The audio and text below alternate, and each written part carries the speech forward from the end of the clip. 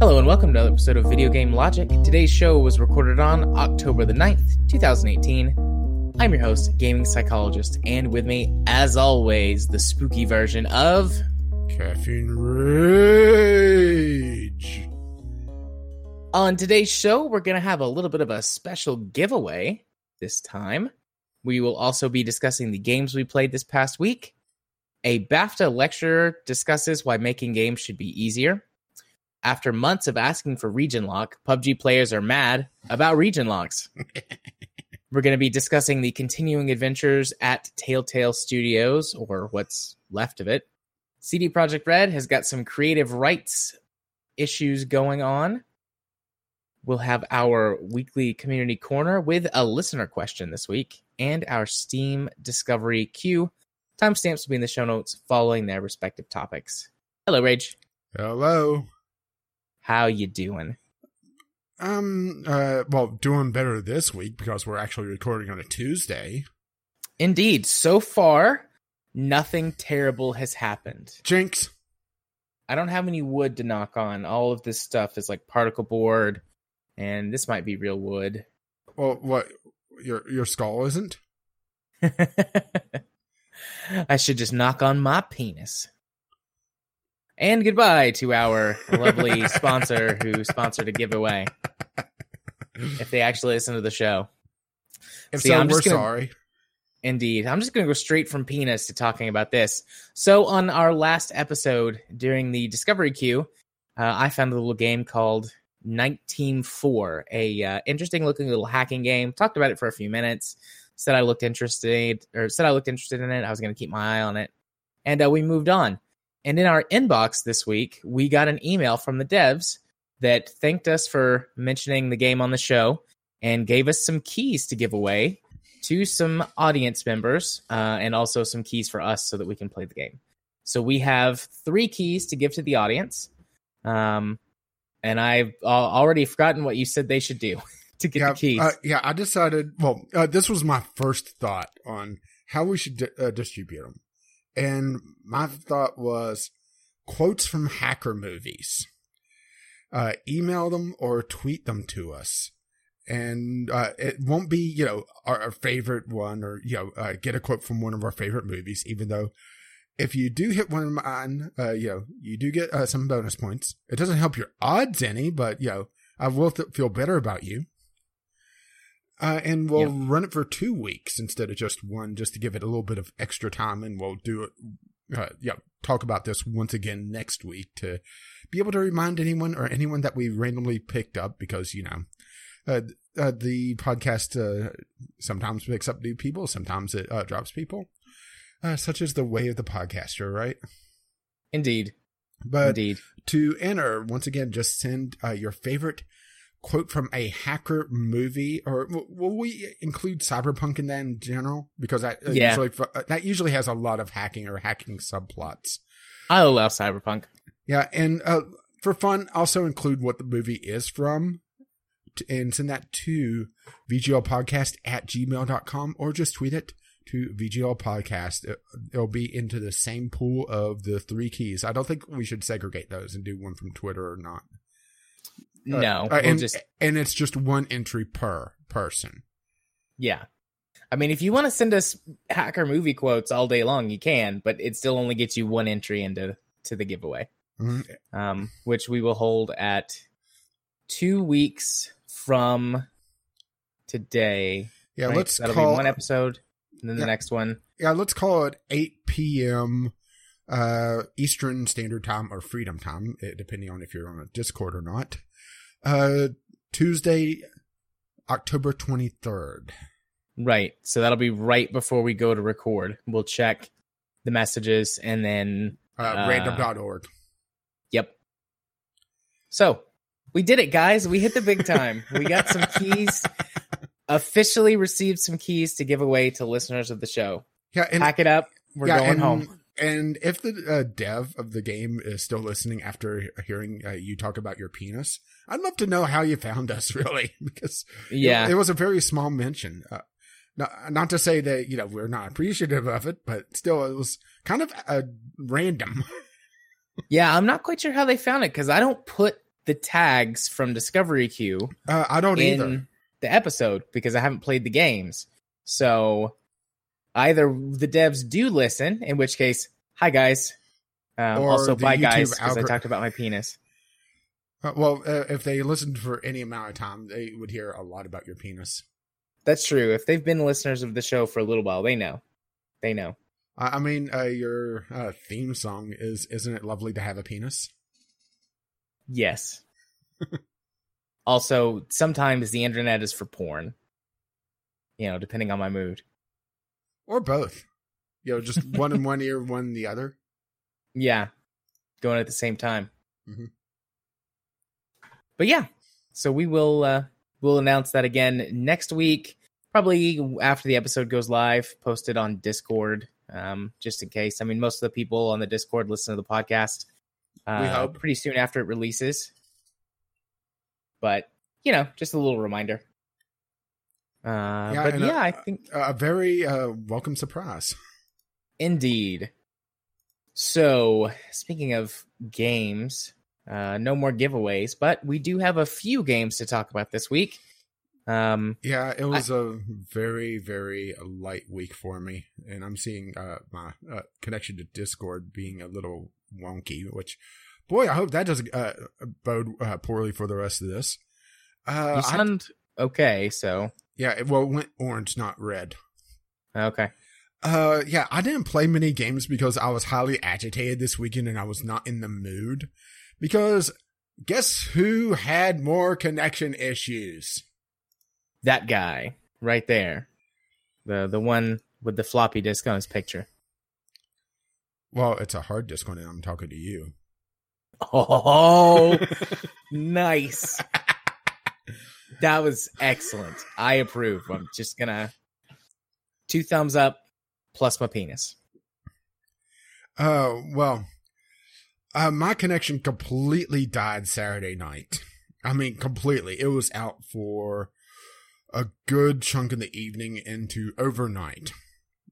Which, I typically do my kind of random playing on the weekend anyway.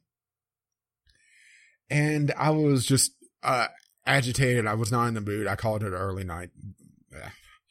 Sunday rolls around. Internet's back up. Looking good. Great. For a bit. Then it went down again for pretty much the rest of the day. After, I would say, early afternoon, it started getting more and more sluggish. Now, mind you, I have a gig package. So whenever I start seeing things like Twitch buffering, that's a bad sign, right? Yeah, something's wrong. Yeah, either whoever's streaming has connection issues or I'm having connection issues. And I did a quick speed test and I was well under an eighth of my max download. And it just kept going down further and further and further and further until finally I hit rock bottom and I ended up I never technically lost my connection. But when you're running dial-up speeds in the modern web, it may as well be down. Yeah. I got so agitated I started yelling at Sunlink support on Twitter. I mean, that should tell you something, right? This was the third day in under a week. This was the third day in under a work week, and under 5 days. And turns out their rule for bill adjustment is it has to be 24 hours period. It's not multiple times adding up to 24 hours in a short period of time. Which kind of sucks for me, but fine. So I was so agitated, I really didn't play anything outside of what I was originally planning on doing a Sunday sampler for, but wasn't going to be able to do so because I was having program problems with it. Just once again, my computer throwing a fit on certain... I'm assuming this was a Unity title. I didn't get a chance to really confirm that. But that tends to be what it is. It's something to do with Unity, and I haven't figured out what. But I did play a little bit of Nimbaldus, the space drone constructor. No, that's just not me trying to preface it. That's the subtitle of the game. Yeah. And it reminds me a lot of Kerbal in both the good or bad and bad ways. For those who've never heard of the game, which honestly can't blame you there, it is, I would call it a roguelite spaceship construction game where you go into a procedurally generated universe, and it's kind of a roguelite sandbox game where you go do missions, mine and dig down into random planets, do whatever it is that, you're supposed to do there, which, at least on the few missions I did, seemed to be essentially the same thing, only with a different skin on it. But granted, that is also the extreme early game, so that could, be a little unfair on my assumption on that. But where it also reminded me of Kerbal is it also had some of the growing pains that Kerbal did, particularly on ship construction. Everything is connected to a central core, and this is very much the Kerbal style, where you're, well, not really snapping pieces together in this case, but the same general idea, where you have essentially a bin of parts that you snap together to make your ship. Well, on this, all the pieces are essentially on rods connected to a secondary piece, much like how Kerbal would be if, you used the tools in the game to essentially break the physical, or the visual bonds, I should say, of a particular piece. But they don't have any sort of joint reinforcement, so if you're not very careful on your building, you could actually get the ship to jitter as it has too many pieces kind of latched onto one central piece. You remember how Kerbal would have, the spaghetti rockets? Yeah, they would wobble over the place till they blew up. Exactly that. Which is what I mean by some of Kerbal's growing pains. Granted, you can get around that by having the central node branch out into other heavier parts and use those as a secondary node to latch onto, which also makes it so that your ship is also more modular and can be blown up a little bit easier. So it's a kind of a trade-off system there. It's interesting, and it reminds me a lot of Gimbal actually as well. And for those who've never played Gimbal, well, I don't blame you, because it was a pretty small multiplayer-focused shipbuilding game where you snap together parts and build a ship to essentially go deathmatch. A very fun game. Shame it didn't really get a lot of press and a lot of traction on the multiplayer scene. And pretty much a waste to pick it up now, just because, no single player in the multiplayer. What there is, it's the few diehards. Not fun. Right. But everything is built around individual bonding of keys and individual parts. So in order to set up your movement, you're actually assigning all the different thrusters to different key bonds, and also the positioning of your center of mass matters a great deal on your mobility, because if you set up a ship that is built around being very agile and you don't set up your center of mass correctly, you're going to be in a bad time. And it also makes it so you have to try to counterbalance whenever you're building asymmetrically. So it actually has a pretty deep building system in it already for being so early in its early access. Something that's a little bit interesting on it is its weapon system and its research system. There is no set weapons in this game. Instead, all the weapons are user defined. And that is done through the research tree, which is solely based around the weapon system, at least at time of recording. And in order to go further into the research tree, you have to mine particular resources, which require specialized tanks on your spaceship, which are very heavy. And if they blow up, you lose that resource, and you have to ferry it back and forth while completing a mission. So it adds a secondary objective and also a little bit of risk reward. And it's split between 3, potentially 4 different resources. Each of them have specialized tanks. So, you're either going for a very particular resource with a very particular ship, or you're going back and forth very often with a more generalized ship. It adds a lot to the risk reward for just doing secondary things while also trying to, blow up snake eggs, for example, or trying to scan things or that sort of thing. Well, the research, it unlocks different perks for weapons. And all the weapons have different classes. I think there's about a half a dozen of them. There's blasters, which are, pretty much your pew-pew lasers. Full-on just laser beams, think Borg cutter beams. Long lasers, which are weaker but have a longer range, hence the name. Rockets, grenades, and flamethrowers. And there may be another one that I'm forgetting.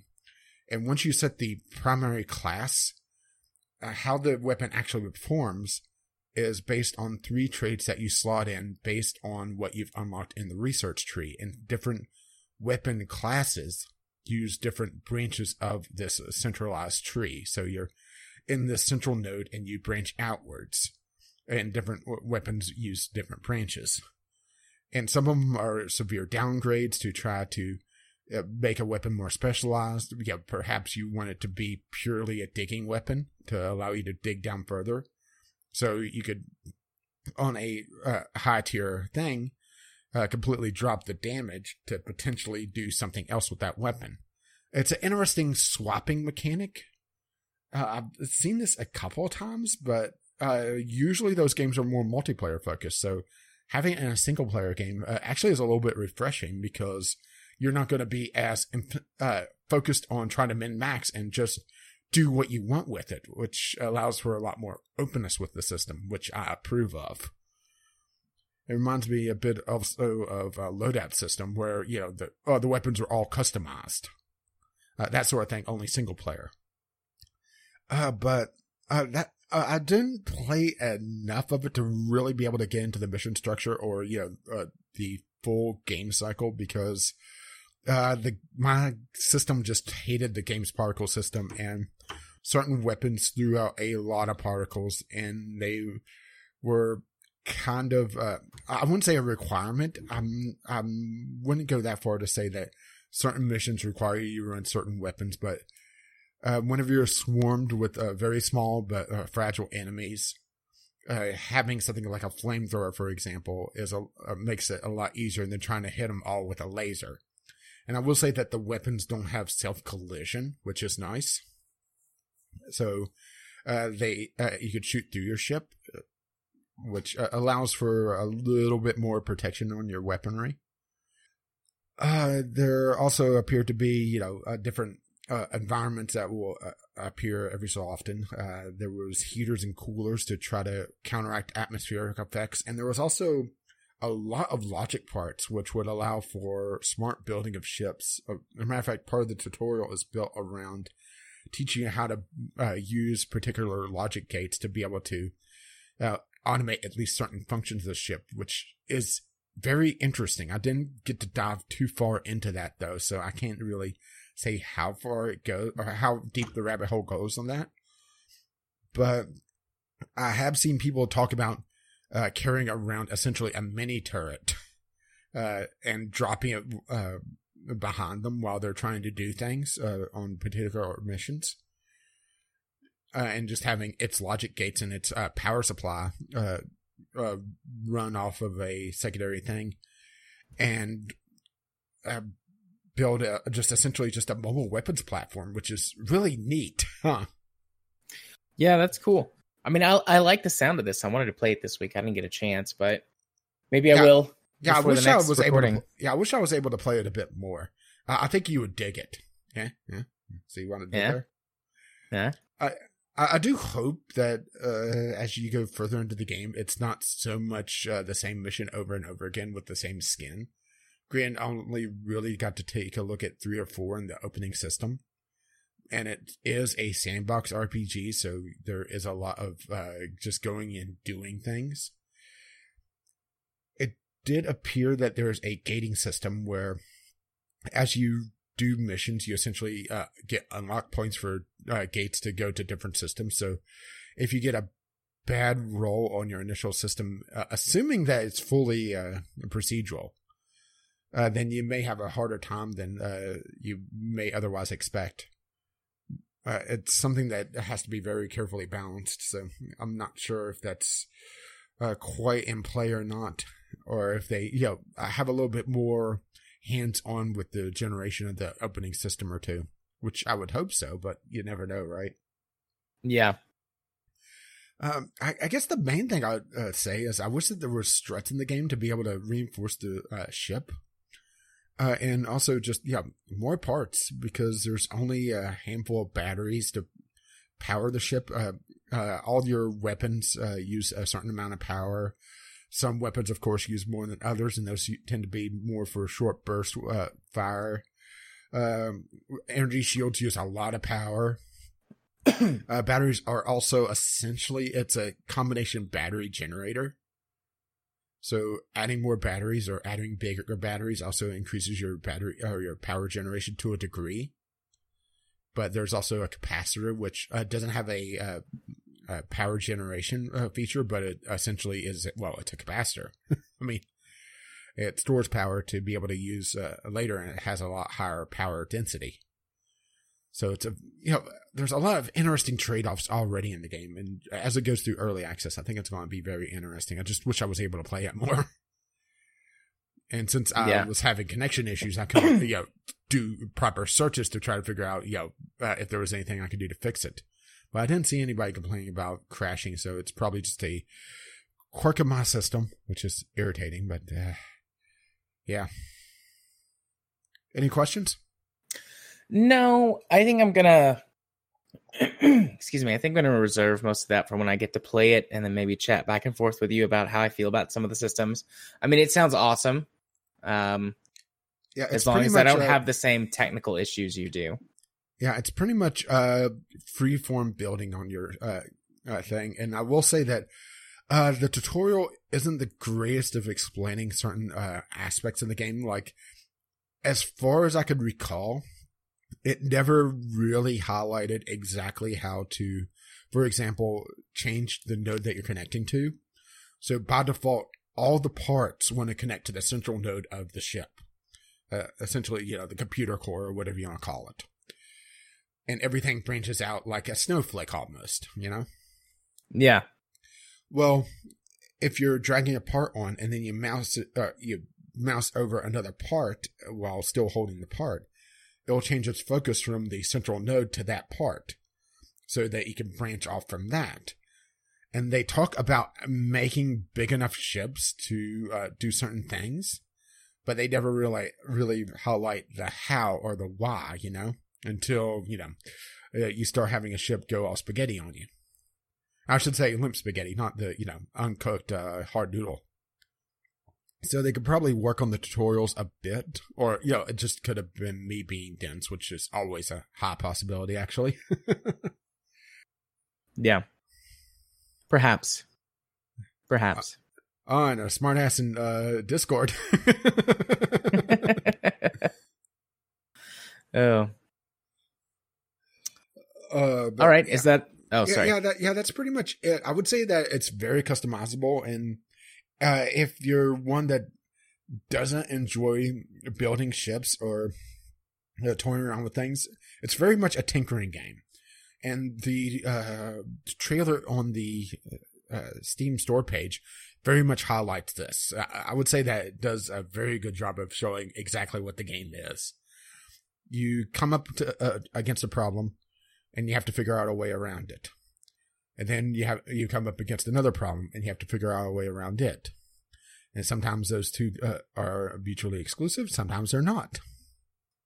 So it's a very niche title, but if you fall into that niche, at least from what I played, it looks like it's a good starter, or it's off to a very good start, I should say. Excellent. Makes me happy to hear you talk mostly positively about it, because that means it's probably a good game. You tend to only talk nice about games that are good. Like, I'll talk nice about games that are shit. Like, I'll acknowledge that they're shit, but I'll be like, my weird sensibilities let me enjoy this. But you never talk nice about anything unless it's actually good or redeemable. So that, Yeah, it's almost like I'm a hard critic or something. yeah, I know. That warms my heart just a little bit. I mean, the worst thing I had to say about it was that it could use struts and the tutorials are not quite up to spec, but it's an early access title, so I could kind of forgive that. Then I also had technical issues, but I think that's more limited to my computer not liking certain Unity builds, and I can't figure out why. Yeah. Well, cool. Is it my turn? Yeah, I do believe so. Excellent.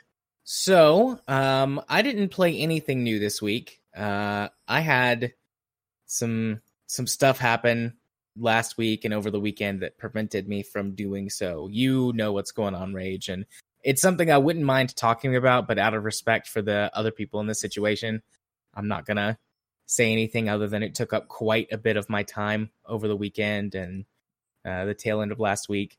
So yeah, I didn't play. Yeah, you were counseling me because of my Soundlink issues. Yeah, that's it. That's what we'll go with. So I didn't really get to play anything new either. The newest update or expansion or DLC or whatever you want to call it for American Truck released, though, the Oregon expansion, which adds the state of Oregon to the game. So I went ahead and picked that up. You could get it in a combo with like some new trailer skins or truck skins or something. And essentially you got the skin, air quotes, for free. So I went ahead and picked that up. It was like $12 for the two of them. And I really, really am enjoying Oregon. It's one of those things that it's like that we talked about like last week, how that this game is very much one thing, but subtle changes can make a whole world of difference to the gameplay. So Oregon, number one, is a state that gets a lot of rain in the United States. If you don't live here, you might not know that, but it rains a lot in Oregon. And I've played this game. I've played this game for about 50 hours total, 40 to 50 hours. I've seen rain maybe 4 times in the game until the Oregon expansion. In the other states, so Arizona, Nevada, New Mexico, and California, 4 or 5 times in total in all that time. I've seen rain like every other day in the state of Oregon. And I just left there on a long haul delivery to Nevada. And once I got a little ways out of the state back towards the desert, no more rain. And it hasn't rained, and I've not gotten back up there yet. So I assume that they have made some changes to make the weather a little bit closer to real life and have got a lot of rain. And that changes the way that I feel while playing the game. I'm not sure that rain actually does anything to really affect your handling or performance. If it does, it's because there's no things like rain collection on the road or whatever. You don't have to worry about losing traction or hydroplaning. So it's mostly just attacks on my graphics card, processor, and patience, because there's only 2 wiper blade settings, very slow and very fast. And neither of those usually fit the bill for what I want. But it's still nice aesthetically. They do an excellent job with like reflections and things. And if you've got the graphic settings maxed out, you can see the little sort of like dovetails or rooster tails, like whenever you're driving quickly, like how it's spraying water off the back of tires. Just like those little things that you wouldn't normally notice, except it's like, oh wow, they do have like the simulator, portion of things down. And it's just like a nice little touch to be driving along and seeing like the water spraying out. I don't know, it just adds to the aesthetic. Another thing that's different is that Oregon has a lot of rural roads and very tiny towns dotted around with just like gas stations and places to sleep and stuff like that. And you just drive through, but it's a nice touch. It makes it feel much less developed, much more rural, which the state is. I mean, it has its collection of cities for sure. Portland is huge, both in game and real life. But there's a lot of, back roads and sort of backwater towns in Oregon. It feels a lot like Tennessee, honestly, with rolling hills and lots of back roads, lots of tiny 2-lane roads with speed limits that are like 45 miles an hour. And a cop hiding right behind that speed limit sign. Yeah. God, don't I know it. But anyways, there's also a lot of dirt roads because the logging industry is big in Oregon, as it is in Tennessee. So there's logging trucks everywhere now, and there are logging sites you can go to. One of the achievements is tied to delivering logs from each of the logging sites to the various lumber yards where that they, cut it up into rough cut lumber and stuff like that to be shipped out to furniture manufacturers and yada yada. But anyways, most of these sites are several miles down a dirt road. And while it doesn't simulate dirt roads and off-roading like Spin Tires does, you can certainly tell a difference between driving on a paved road and driving on a dirt or gravel road. And it's like the closer you get to the logging sites, the worse these roads get. To the point where I was actually really worried if my truck was going to make it out. I actually had to use the diff locks in the game. I've never had to do that before, but I had to use the diff locks to get out of one of the logging sites. And I do intend to get that achievement, as I do intend to get most of the achievements in the game. But right now I'm just going for grab all the cities in the state achievement or discover all of them. But it's been good. Lots of little subtle things have changed the gameplay quite meaningfully in that portion of the game, or that area of the game. And as always with these updates it adds little things to the rest of the map as well, so that you can there's no logging sites anywhere outside of Oregon, but the new industries, there's like a new paper company and like a new furniture company that are now dotted around the rest of the map for you to deliver logs to in other states. Or you can now deliver things like paper and stationery, which is just fancy paper, but I like it. I love little stuff like that. So that's the Oregon expansion for American Truck Simulator.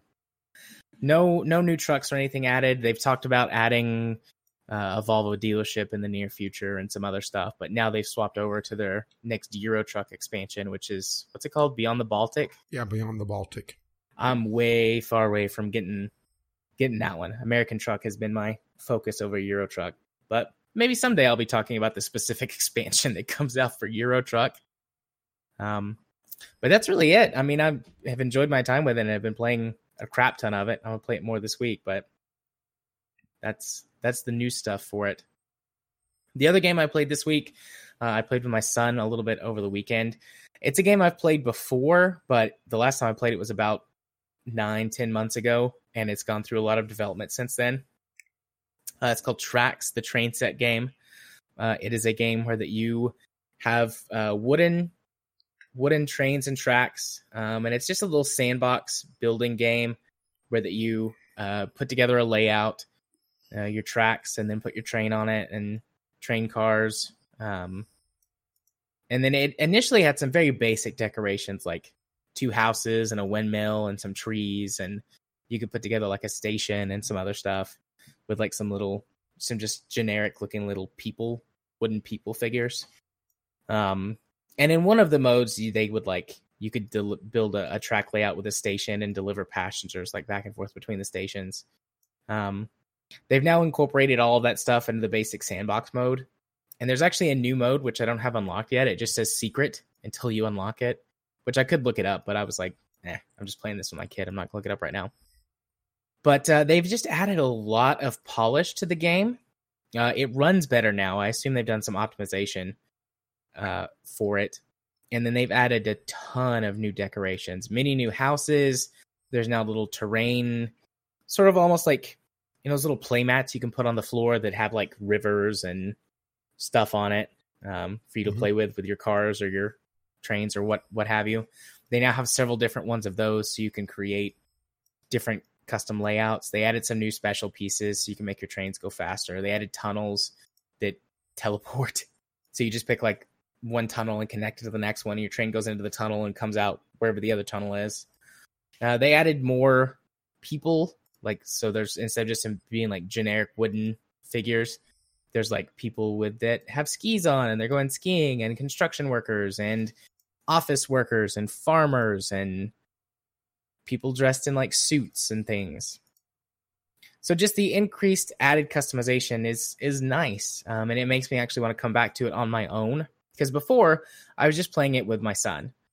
Just something we could play together and build train layouts in. Because we do that regularly in the living room or his bedroom, but they always have to be picked up, and they almost always get knocked over or crashed or smashed by my child. So, this is a way for us to build something together that never gets smashed or ruined or lost as long as I save it. So having all these extra things, he was like, wow, Daddy, we should build a new train layout in here and all this stuff. And I was like, in time, son, in time.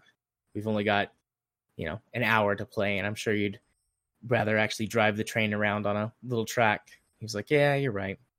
So maybe, it's not like high on my to-do list, but maybe I might get back in it this weekend and put together a layout to show him when he gets home.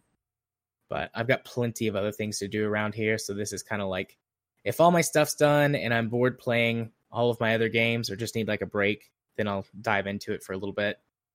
And I mean, it might be more engaging to do so than like once I get started, but it mostly would just be something fun to do for my kid to be able to show him when he gets home. But still, I mean, it's nice. And if you've got a child or children, or if you yourself just enjoy this sort of thing, but maybe you don't have the time or the space or the money to invest in, because after buying so many of these fucking wooden trains and tracks, God, they're expensive.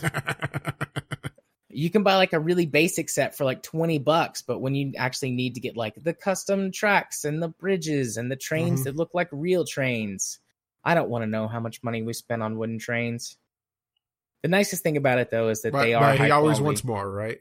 Oh, God, yes. He always wants more. But the nicest thing about it is that they are high quality. Like, we just buy high quality stuff so that hopefully it will survive our son. And then once it does, we can pass it down to his children if he has them. And if he doesn't, I'll keep it and build wooden model trains in my office. Because I like trains. And socks. And I also like socks. So, yeah, that's it for games we played this week. That's the only 2 games I played. Yeah, sub 40 minutes. That's a new record for quite a while. Yeah, we haven't been that short on games since, like, God, when we first started recording and didn't know what we were doing yet. Wait, that's we know okay, what though. We're doing? Oh, yeah. We made it now. We got keys. Officially, we've been giving keys to give away to our audience. We're professionals. We know what we're doing. I thought we were professionals when we started getting a little bit of sponsorship from the listeners. Now we're like double professionals. No. We're industry professionals. We're supported Does that by mean the we could industry. be consultants? Yes. Shrink and Rage's consulting agency. Video game consulting agency. We'll tell you how not to fuck up your games. Does that mean we should just skip directly to the Telltale? Oh, I don't care. Yeah, we could save that and save you some editing for once. Just sitting here playing with my hair. It smells really nice. I found some shampoo with like olive oil and mint in it. Well, are you going to eat it? It smells really nice, guys. It smells good. Well, I prefer my citrus smelling one. My hair's lovely. Anyways. And now we're done with the hair portion of the podcast, so should we actually talk about games? Or actually talk about gaming news, I should say? Indeed. Let's talk about some gaming news. There was a BAFTA lecture discusses why making games should be easier. Now, this is an extremely long article. I was surprised at its length. Yeah, I mean, this was so that's a rarity for you then.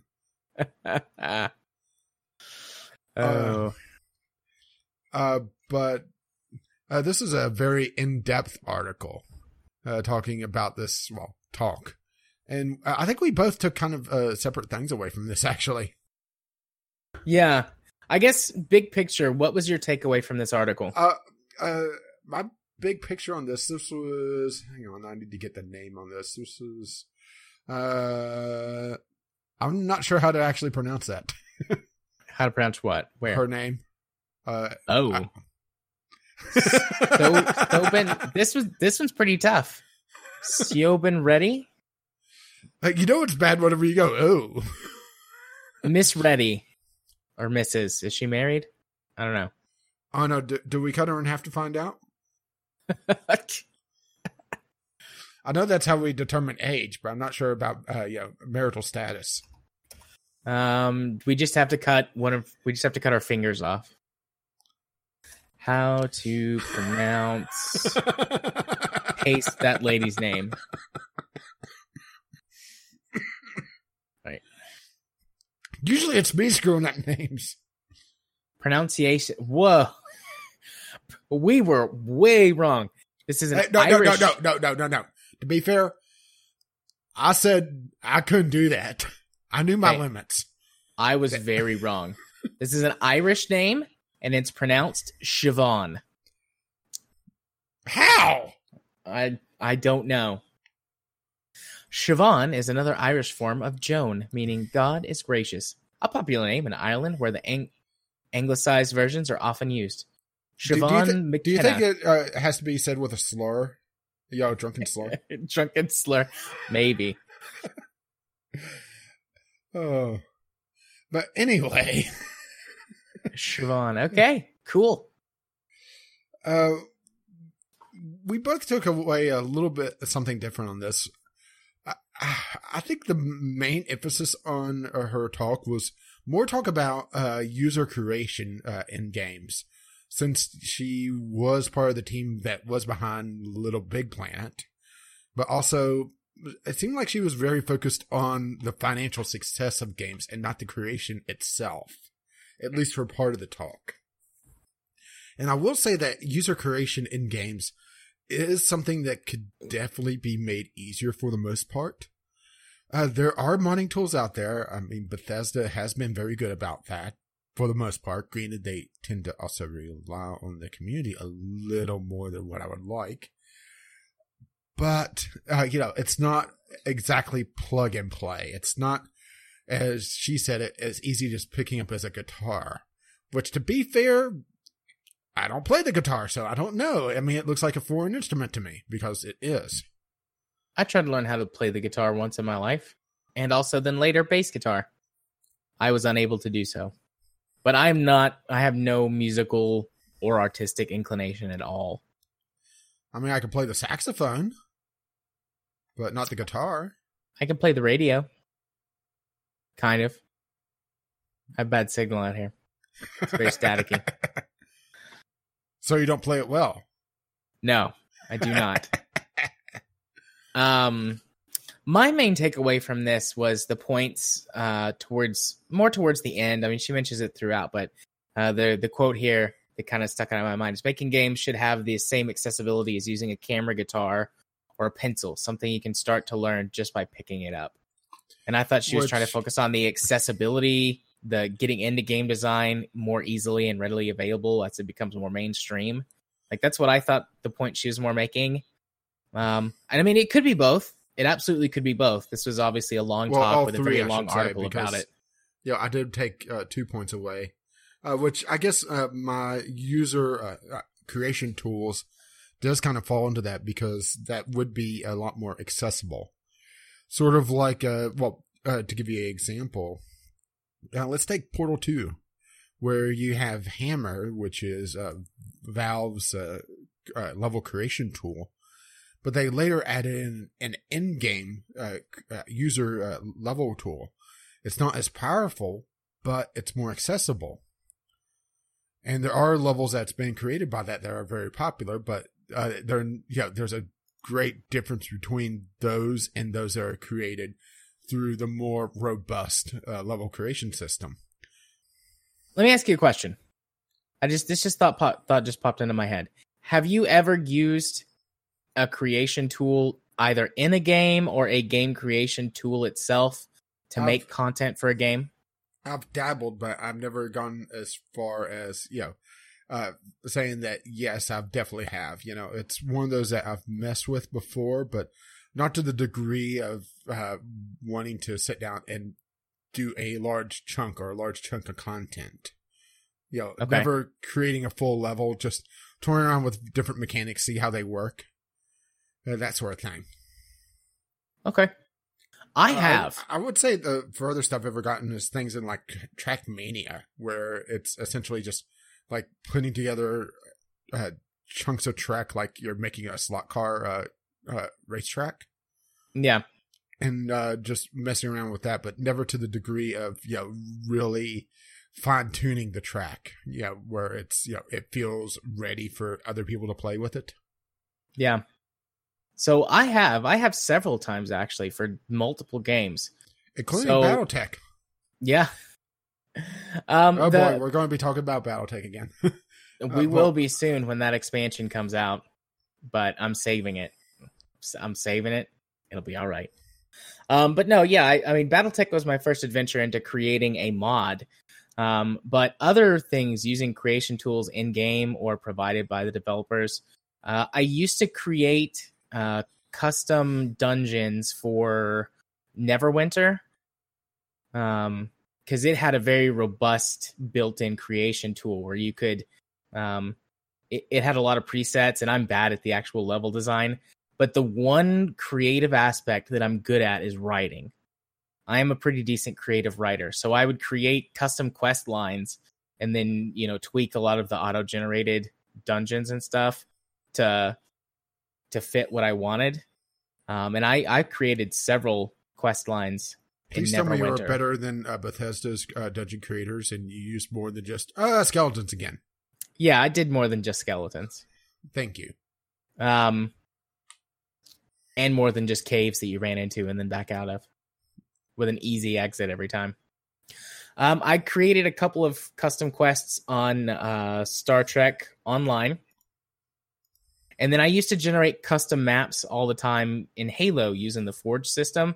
I mean, you couldn't completely build the map, but, you could use it to place various weapons and objects and things and create custom levels. And there were a couple of levels in Halo, starting with Halo 3 when the Forge system came in, that were basically blank slates for you to build maps around.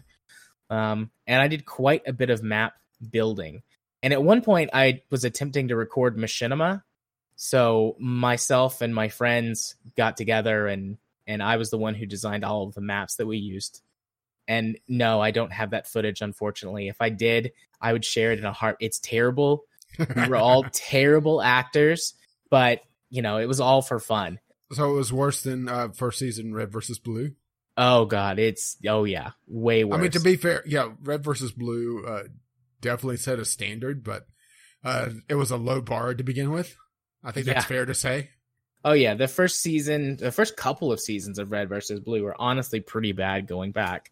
But, they were big pioneers in the industry. They weren't the first, but they certainly set a precedent and a bar.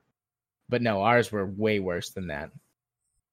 But, it was mostly just for fun. But I did post a lot of those maps online. I've also created a lot of custom content for the Forza series. Although that was incentivized for gameplay reasons, because you could create like custom shops with custom tunes and stuff for cars, as well as custom decals and liveries, and sell those in the game. So how many of them were tits and dicks? Not ones that I made, but there were plenty that I purchased from other people who made really nice boobs and butts and penises. But I did mostly custom tuning and things, because that's all, mathematical number crunching sort of stuff, and like hours of testing to work out just the right, like, can I make this 1% better? And I had a pretty successful, what do they call them? Racing storefronts or something like that in Forza 3 and 4. So I've created a lot of custom content for games, actually. Having good tools really does help, honestly, because, I mean, there's some tools that I've tried to use that were very shitty. Like anything from any Far Cry game, their custom level making tools and stuff are just garbage. They might be better in the most couple recent iterations of the game, but I haven't played any since Far Cry 3, and they're still pretty bad in Far Cry 3. I was looking at some early game footage for Rebel Galaxy 2, which is a prequel to Rebel Galaxy, which, just makes things a little wacky in that. They have a very impressive ship painting system in that. I mean, it's full on Photoshop. Nice. I mean, it was amazing just how detailed it was. Down to individual layers and be able to toy around with the opacity and proper mirroring. And I mean, it impressed me. Nice. So having things like that where you can make your ship exactly like you want, it's not quite the same as this particular person was talking about, because that's more cosmetic content, and they're talking about full-on games or full-on game modes. But it's a step in that direction. It's teaching people the necessary tools if they want to be more artistic. More towards the art aspect of game design, because game design is not this one thing. It's more of an umbrella term with many different disciplines in it, from artists, coders, level designers, writers, down to marketing, team leaders. I mean, there's just so many different roles in that one wheelhouse that kind of all balling it together and just saying game design feels a little disingenuous almost. Kind of like they're talking from the top down and not really understanding how they got there. You know? Yeah. Because just because a team leader may not be able to do every single job, or a manager for a company may not be able to do the art design, or be able to look at the code and say, okay, well, you fucked up here, and here. I have no idea if that's how coding works, and don't quote me on that. But it doesn't mean that they are not in the game design field.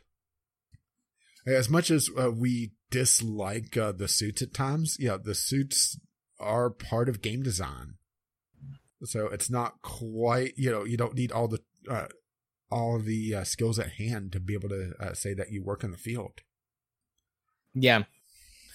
Yeah, I mean, we've had that discussion before, how the suits do play a part in game design. Both positive and negative. Yeah, because, I mean, we have seen lots of projects go off the rails when there's nobody saying, this is going to cost us too much money or time or whatever. Yeah, we got to ship it something. Yeah, it's almost like we're going to be talking about suits fucking things up in a little bit in another topic, huh? Yeah, but there are plenty of times where they do fuck shit up. Kind of like with Assassin's Creed Odyssey, which is not any on our news topics, but I just got to mention this. I brought this up with you. All right, Jim Sterling. I've got beef with this. Assassin's Creed Odyssey looks awesome. And all of the reviews, when it comes to at least focusing on the gameplay and stuff, sound like it's great. I love the introduction of the RPG elements, more leveling stuff. Having conversational choices is nice. They're pretty basic, but still it's nice. You can bone down with so many people of whatever gender you want to, regardless of whatever gender your character is. And I am all about all of those things. But it pisses me off to no end that I can't buy it, because one of the biggest microtransactions in the game is buying the thing that increases your XP gain so you don't have to spend so much time grinding. And that bothers me. Just let it be a good fucking game. Sell all of your DLCs and cosmetic shit. Fine. We've already lost on that one. Probably. Definitely.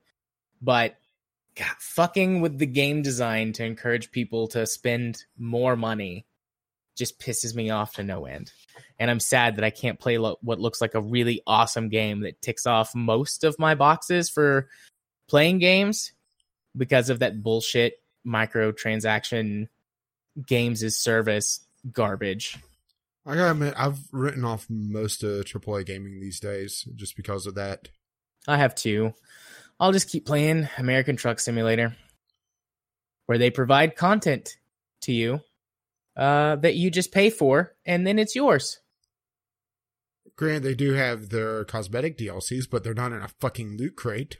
No, there's no loot crates. You can pick and choose whatever cosmetics you want. Now there is crates in the game. There's a lot of crates. Oh, yeah, there's a shit ton of crates. But you don't open them. You haul them around. It's kind of the point of the game. Yeah. So, I just had to get that off my chest. I've been feeling that for the last few days, seeing the reviews, and then yes, watching Jim Sterling discuss it, and then it come up on several of the podcasts that I listen to. And pretty much everyone that I have seen or heard doesn't mention it or doesn't really care. And some people are even like, oh yeah, it's great. I just spent like $5 extra and now I get more XP. It's like, don't you see? Don't you understand? They created this problem to sell you something to fix it. But yeah, I should stop. Yeah, well, to be fair, I don't mention ranting. microtransactions a lot in my reviews, mostly because I play indie games and they usually don't have them. Yeah. But I have mentioned them before, and particularly mobile ports. So should we get back to the topic at hand? Yeah, sure. Boy, you sound so enthusiastic about this. I forgot where we were. I was talking about how it felt like they were forgetting the path they took, and we're talking about how game design is just this one thing. Right. Both of us are quiet. Well, I'm getting distracted. I mean, that's going to get cut out, so it'll just be like, right, both of us are quiet. But there was a good 5 or 6 second pause there where neither of us said anything. Getting back to user-generated content, I really think that there should be more user creation tools in games. I agree. Now, don't sell them or allow the microtransactions to push in on that, because that just pisses me off. Yeah, don't. Creation tools and modding tools are great ways to increase the long tail of a game. And whenever developers sell that shit, then you're just cutting that off. Well, I was going to ask from your point of view, your take on the article, since I've been chattering away. Well, I mean, I kind of gave my take, though, earlier. I said where I thought it was coming from.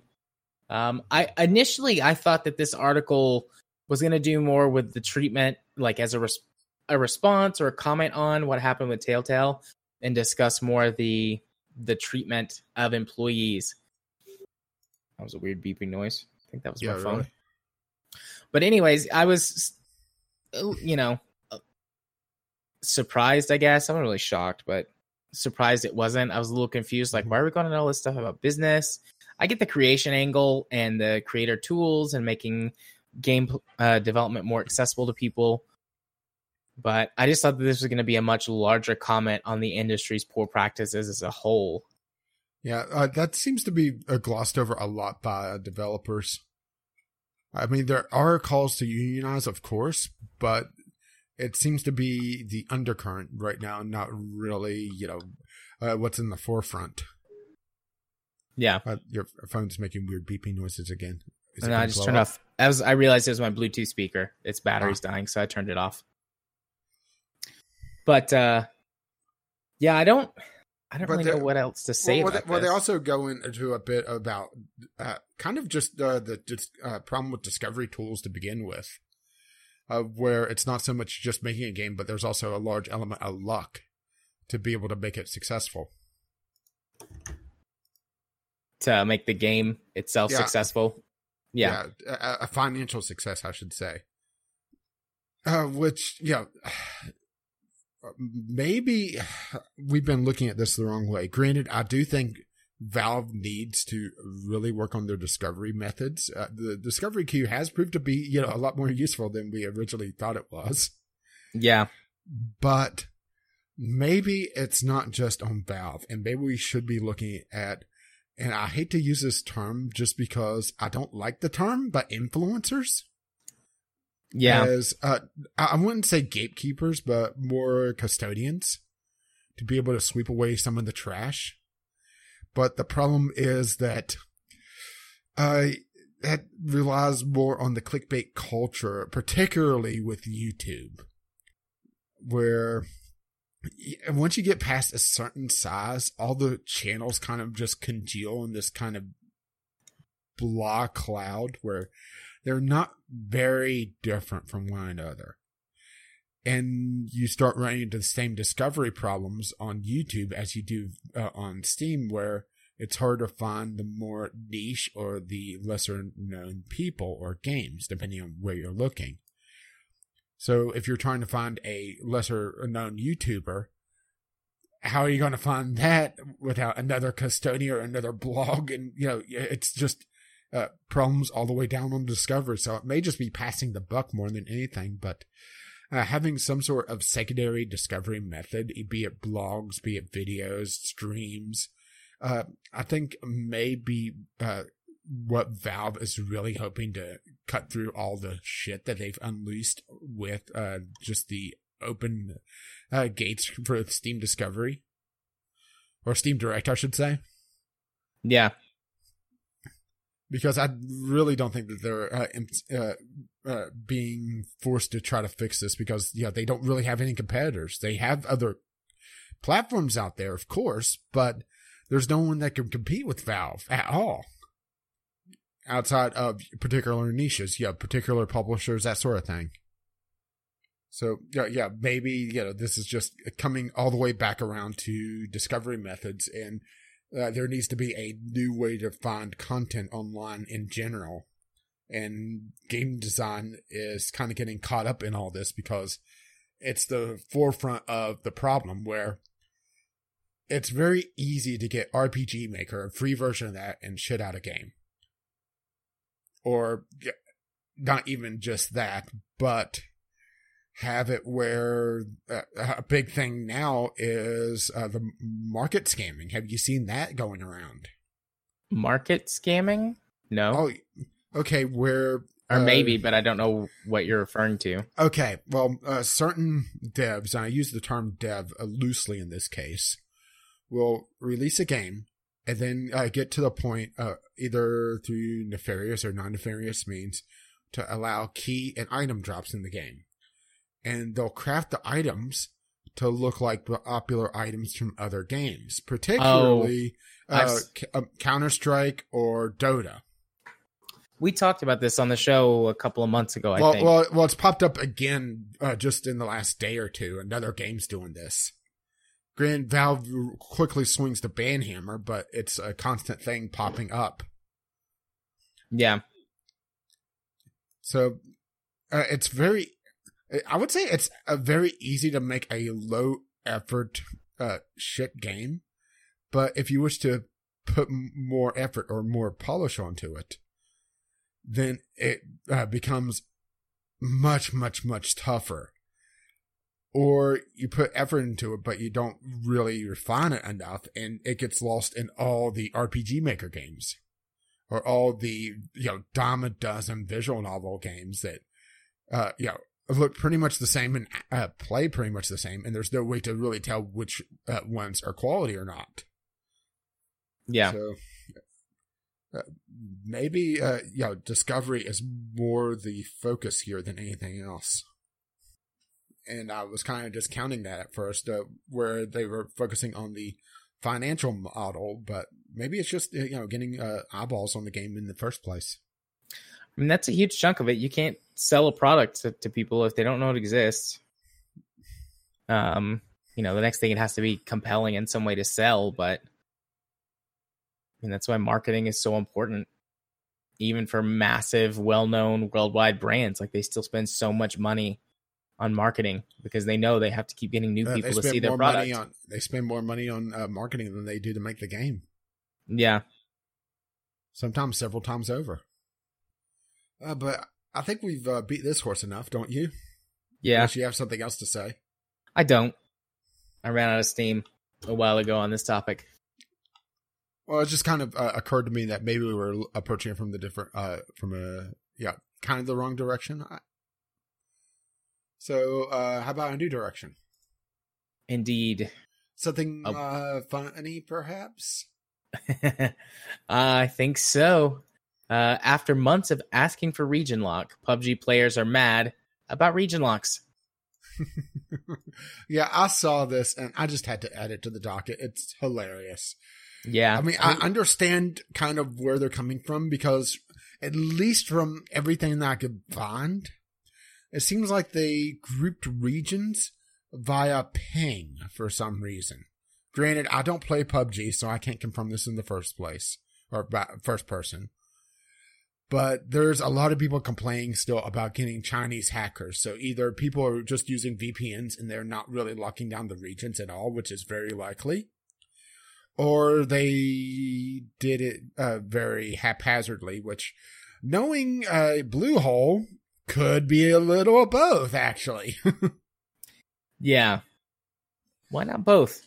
Although, honestly, given their track record, I would say that they just fucked it up in general.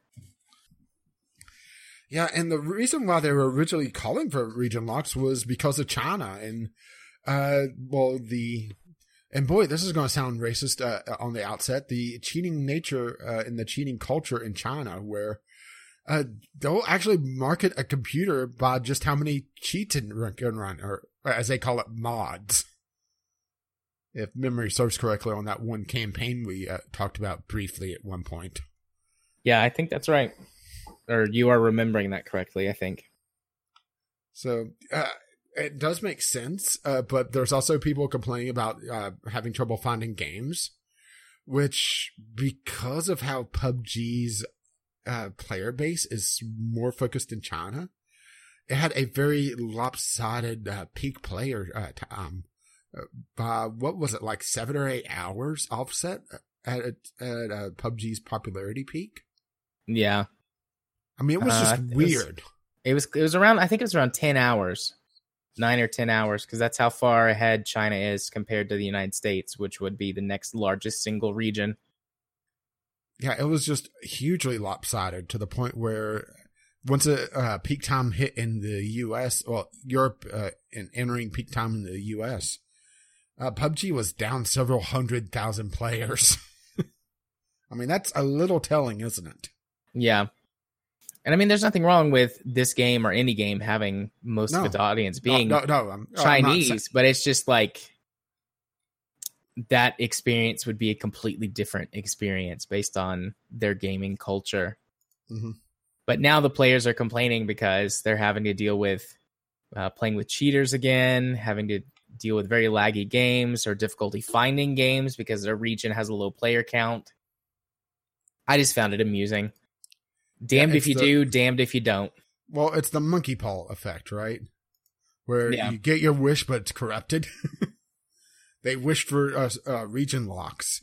They got them, but it's Bluehole implementing them.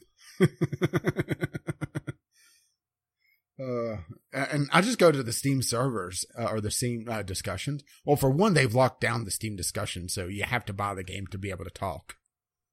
Which, this is one of the few forums that I'm actually familiar with that does that. I didn't even know that was a thing on Steam.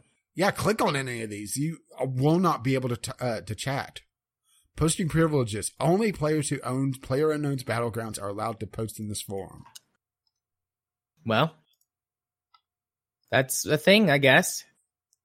I don't know. It's one of this makes me feel kind of like the whole YouTube comments thing. Like whenever people turn off YouTube comments, it's like, I get it, but still, like, I wish you'd just leave it on. Yeah, well, Valve was talking very recently about putting more moderation onto the Steam forums, so maybe there's a reason for that. Yeah. I feel sorry for the intern that gets stuck with that particular job. Yeah. Until they build their algorithms, of course. But I love this one. I'm sorry. I'm scrolling through the forums. PUBG is a dead game soon. Player base down 200,000 players. Not sure if they're being sarcastic on that. I'm just reading the thing, but you see so often as well just people talking about dead games whenever the player base is very lively. Yeah. I don't know.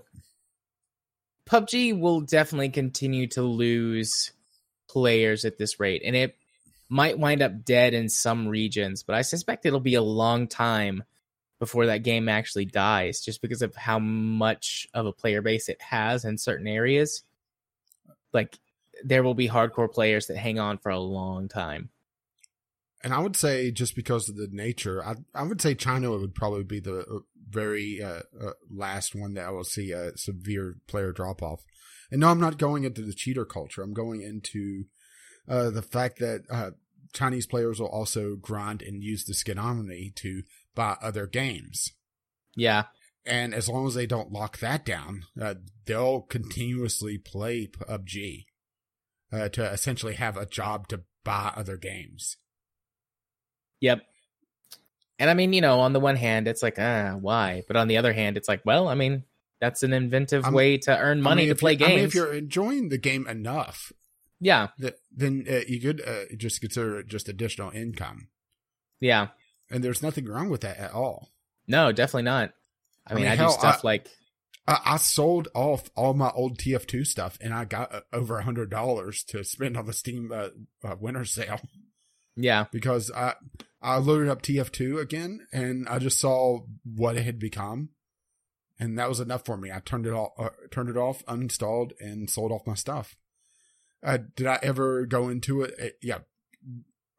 Expecting to make a payday? No, particularly because I started playing before the economy was even added to the game. But even afterwards, I did it because occasionally I would get a cosmetic I would like, or I would just be goofing around in the game and that I enjoyed. So I definitely see the appeal of it, particularly if you're still enjoying the game. Indeed, I wish I could play more games and make money to buy other games. Well, if you I have gotten my fair share from trading cards over the years, but still, both grinding them and also getting them for therapy. Indeed. Well, if you play enough Euro Truck and get in some events, you can make a little bit of money on that. Really? Yeah, there's market items for Euro Truck and American Truck. You didn't know this?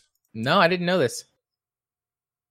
Yeah, I actually have... Well, I didn't get the rare one, but whenever they had the Big Sur event, there was a little cabin accessory that's a plush excavator. The traditional construction orange one is 19 cents, but the rare, I think it's red, is something like $2 or $3. Nice. Well, I look forward to whenever more events roll around. Now I need to go double check that because it's, and also some of the paint jobs are tradable. Some of the backgrounds are tradable. Let's see. Of course, emoticons and backgrounds. No, yeah, it's going to bug me if I don't find it on here. See, American Truck Sim. Let's see if that gives it to me. Probably not. I'm just wondering how much it is now. Oh, there's American Truck Simulator. Let's see. Some of the emoticons are actually starting to climb in price. Unfortunately, searching American Truck adds a lot of stuff to the Steam market. Almost like their search tools are shit, huh? Almost. Wow. Yeah, their search tools are absolute shit. It's giving me Rust stuff. Truck door for Rust, $2. It looks like some sort of in-game item. Oh, it's a skin. But yeah. So yeah, technically you could do that. I mean, granted, don't quit your day job, right? Yeah, no, I wouldn't do that. But for kids these days, I mean, there's a reason why certain games are very popular with the kids on top of, just it being, the big thing. Yeah, I mean, if I was a kid, could earn a little bit of money to buy new games by playing one of those games. You don't have a job or a life or anything else to do. Fuck it, man. Just play those games all day. Play Counter-Strike for a bit, get some crates, crack them open. Sell your crap for hardly anything because you didn't get lucky. Get addicted to gambling. Steal your parents' credit card. Yeah. That's how it works, right? That's how it works. Something like that. Ultimately, this leads to drugs and alcohol, though. Like, that's the end game. Is that before or after the final boss? Drugs and alcohol is the final boss. Anyways. Speaking of final bosses. Yes, indeed. Telltale, we're going to go on the continuing adventures of Telltale. Specifically, the air quotes skeleton crew has also been laid off since the last time we discussed. Those who were responsible for the sacking have been sacked. Monty Python, yay! But yeah, it seems that, well, Telltale's pretty much dead now.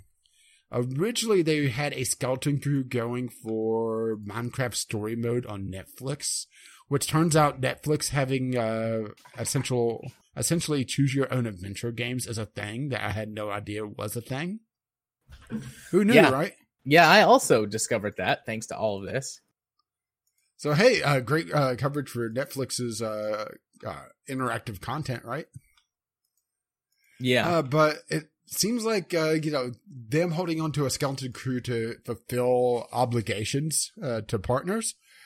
Those obligations have no longer being fulfilled. Either they didn't have the money and time to do that, or they decided that it was more worthwhile just to break those obligations. There's no info on exactly what. It's just a couple of tweets from the people that were remaining saying, hey, remember how I was going to be on a skeleton crew staying for a while? And I was part of it? Nah, just joking. We all just got laid off too. Yeah. Yeah. I kind of want to laugh at the sarcasm, but just the situation is so shitty. I'm like, eh. Yeah, it's amazing just how poorly Telltale not only just handled their own game development studio, but also any lasting legacy has been soured by just how poorly they treated their staff in general. Yeah. I mean, there was rumors going around with how toxic Telltale was. And just, their tools just being absolutely obsolete and needing to be updated years ago and finally getting around to it. But yeah, this just is a tale, we're telling a tale about how game devs need to unionize to actually get some sort of protection for themselves. Granted, they are breaking a ton of laws in California. Yeah, potentially breaking some federal laws too. That one's the jury's still out, both I guess metaphorically and potentially literally. Yeah, on ways that they could find loopholes out of some of the clauses in the laws, but in California, nope, ain't no way out of that shit. Yeah, it's almost like it's some sort of liberal wonderland, huh? Yeah. But maybe I should go there. Take me with you. We could live in one of the cheap corners of the state, reap the benefits, but still, be able to live. Stay far away from San Francisco. Not because of the culture there. It's just expensive. We could take day trips. I mean, I've got a car, so we could work it out. But anyways, there is a bit of a bright side to this. Not the whole skeleton crew thing, but there is a continuation, it seems, for The Walking Dead. We talked about how it seemed like there was the way that they were wording it. It sounded like they were just going to pull a Half-Life 3 and either have a blog post talking about the upcoming or the remaining story, or because they were saying in some form, maybe a comic book or something, something cheaper to make than a video game to at least give something to those who bought the season pass.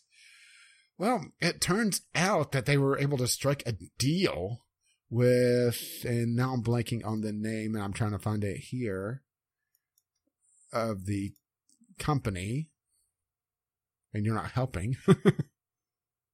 Skybound. I was gonna say I don't know it. I looked up the pronunciation. You did your work for the week. I did my work. They struck a deal with Skybound, which holds the rights to the original comic to continue the season.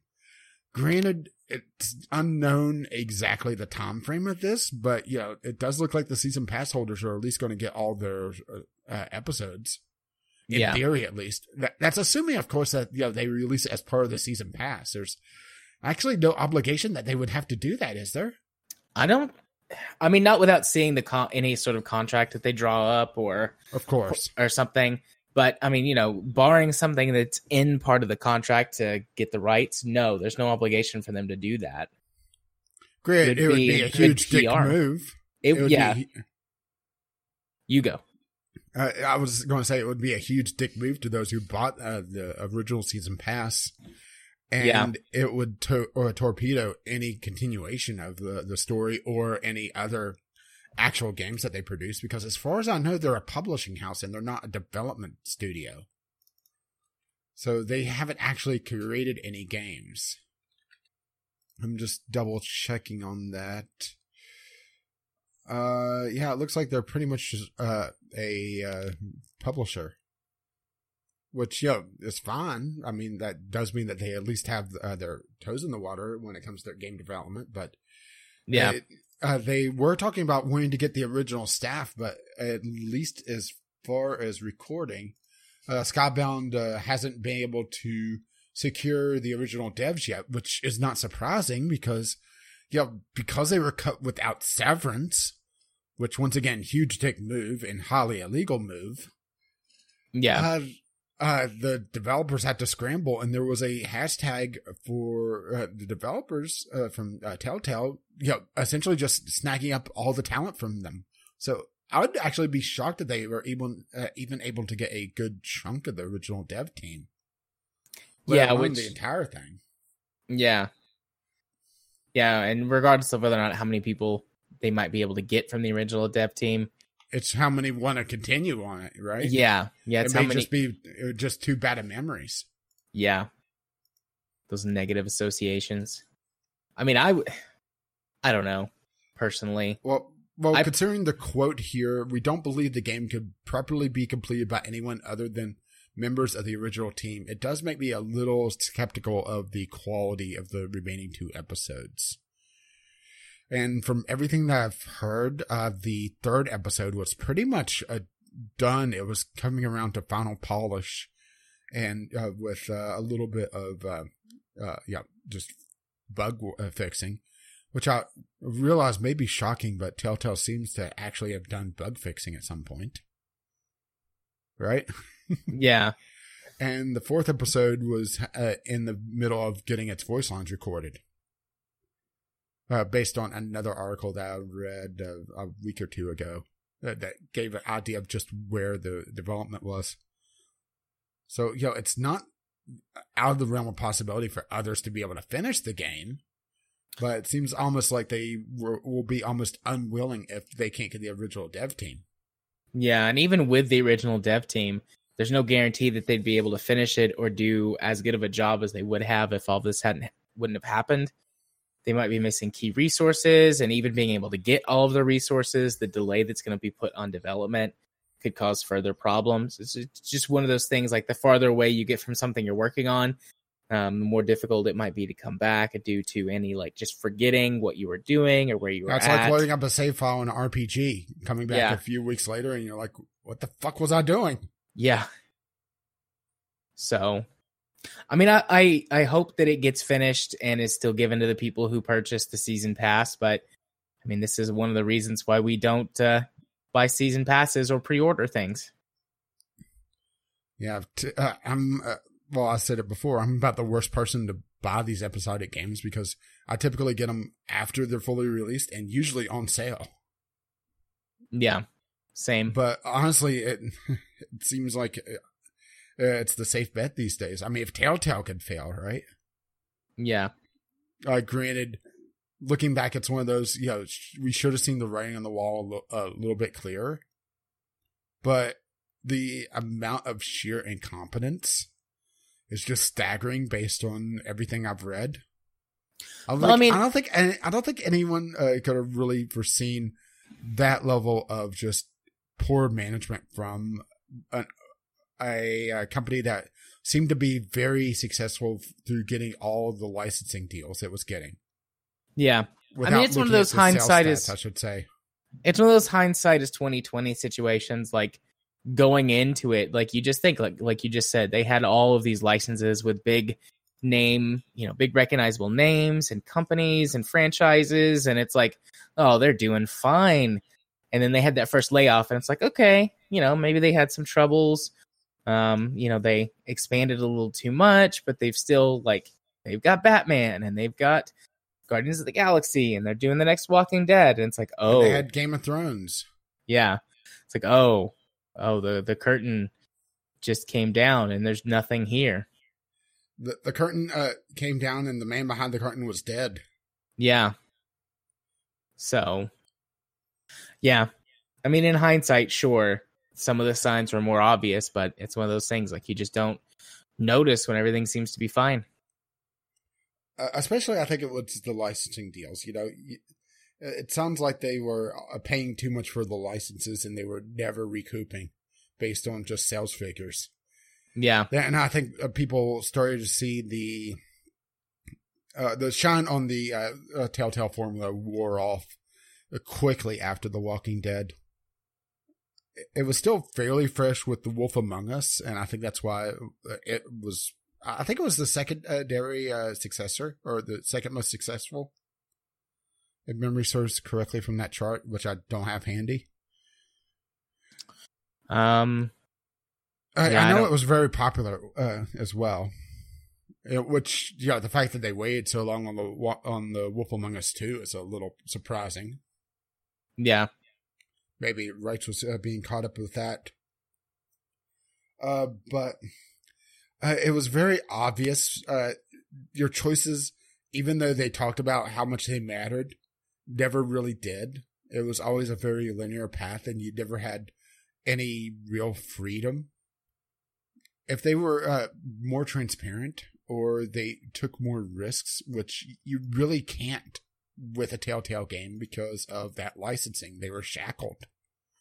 You can't tell an outrageous story with Batman without being a very, very, very big name. And even at the end of the day, it's still Batman, right? Right. Some characters have more leadway than others. Joker, for example. I mean, after all, if he has to have a history, why can't it be multiple choice? Right? Well, there's some interesting... No, that's an actual quote from the Joker. Oh. Didn't know that. I'm not as big a Batman fan as, I don't know, one might expect me to be. I was always a Marvel guy.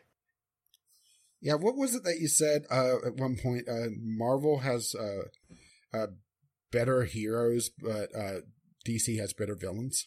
Yep, that's the general consensus among comic book fans. Like, is there a Marvel villain as deep as like Mr. Freeze, or as conflicted, I should say? Maybe. Not that I know of. I mean, there are some deeper, better Marvel villains, but nothing quite like that. Marvel and DC could just make up and come together with some of their galleries. They have a few times, actually. They've had several crossover series over the years. Yeah, but anything recent? Not that I'm aware of, but I haven't really kept up with comics ever since my kid was born. Children.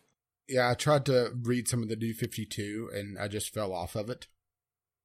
And now, at this point, it's so far behind that, it's several novels worth of reading. Plus, it also very quickly got intertwined when they did a universe reboot, essentially. Well, not essentially, they did. They quickly started tying together comics that I didn't care about. Yeah. And that kind of killed it for me. Sort of like how Telltale did. Indeed. Indeed.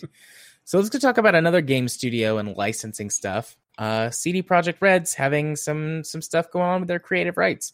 I said problems at the beginning, but that's not necessarily.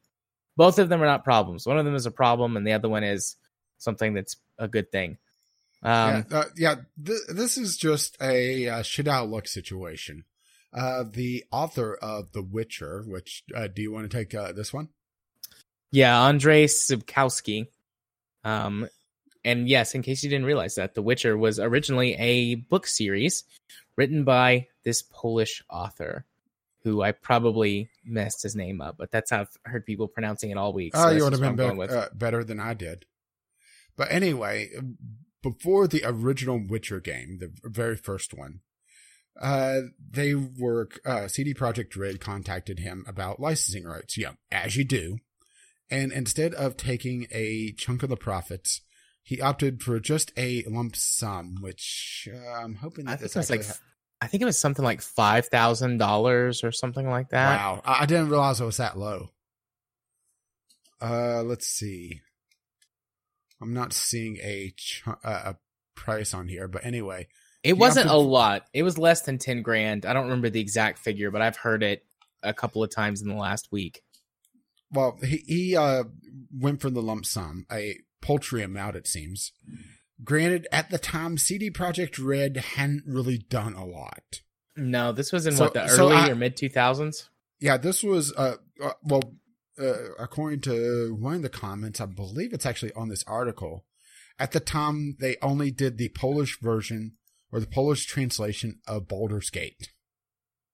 That's it. Yeah. And now it's one of gaming's biggest RPG franchises. Mm-hmm.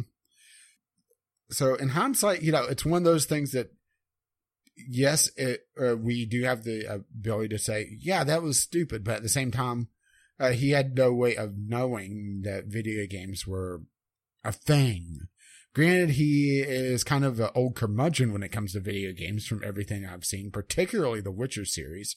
But that may be a bit of sour grapes as well, Yeah.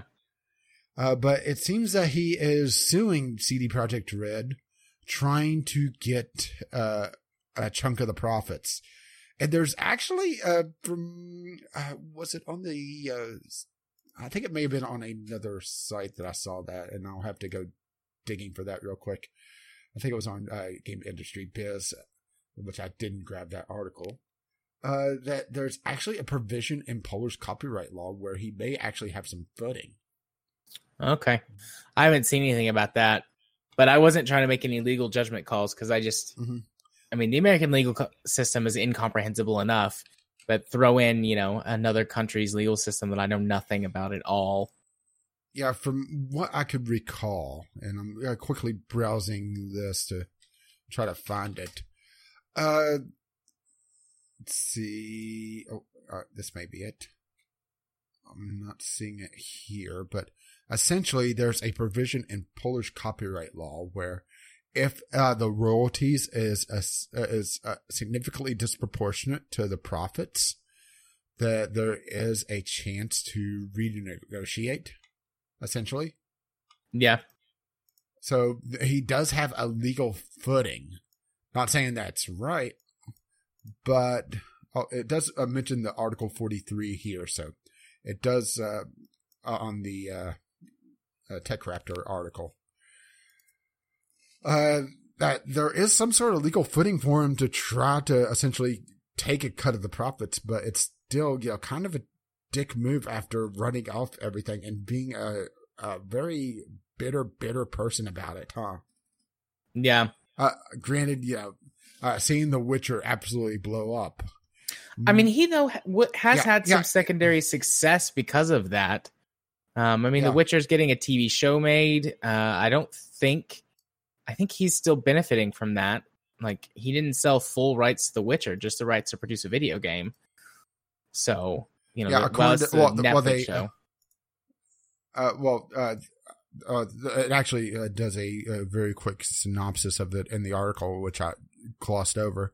The article states that should there be a large difference between the money the author is given and the party that they grant their rights to, the author can request more money, which seems like a bit of an oversight in Polish copyright law, doesn't it? Yeah. But it's more surrounded, or it's more focused, supposedly, on scamming for rights than it is for this particular case. So I'm not sure if there's actually precedent for this. Granted, yeah, foreign legal systems, it's hard to really say, if he's in the right or not. Yeah. From my sort of American perspective, it's like, dude, you made this deal. This is, and a decade ago, or over 2 decades ago. Yeah, like you made this deal a long time ago. I get the fact that you're pissed that in the long run you made the wrong choice, but that was your choice that you made, and you have to take responsibility for it. But yeah. Plus, like you said, he has gotten secondary success because of The Witcher becoming more culturally significant, which may sound like a dickish way of saying, well, he wouldn't have been otherwise. But let's be perfectly honest.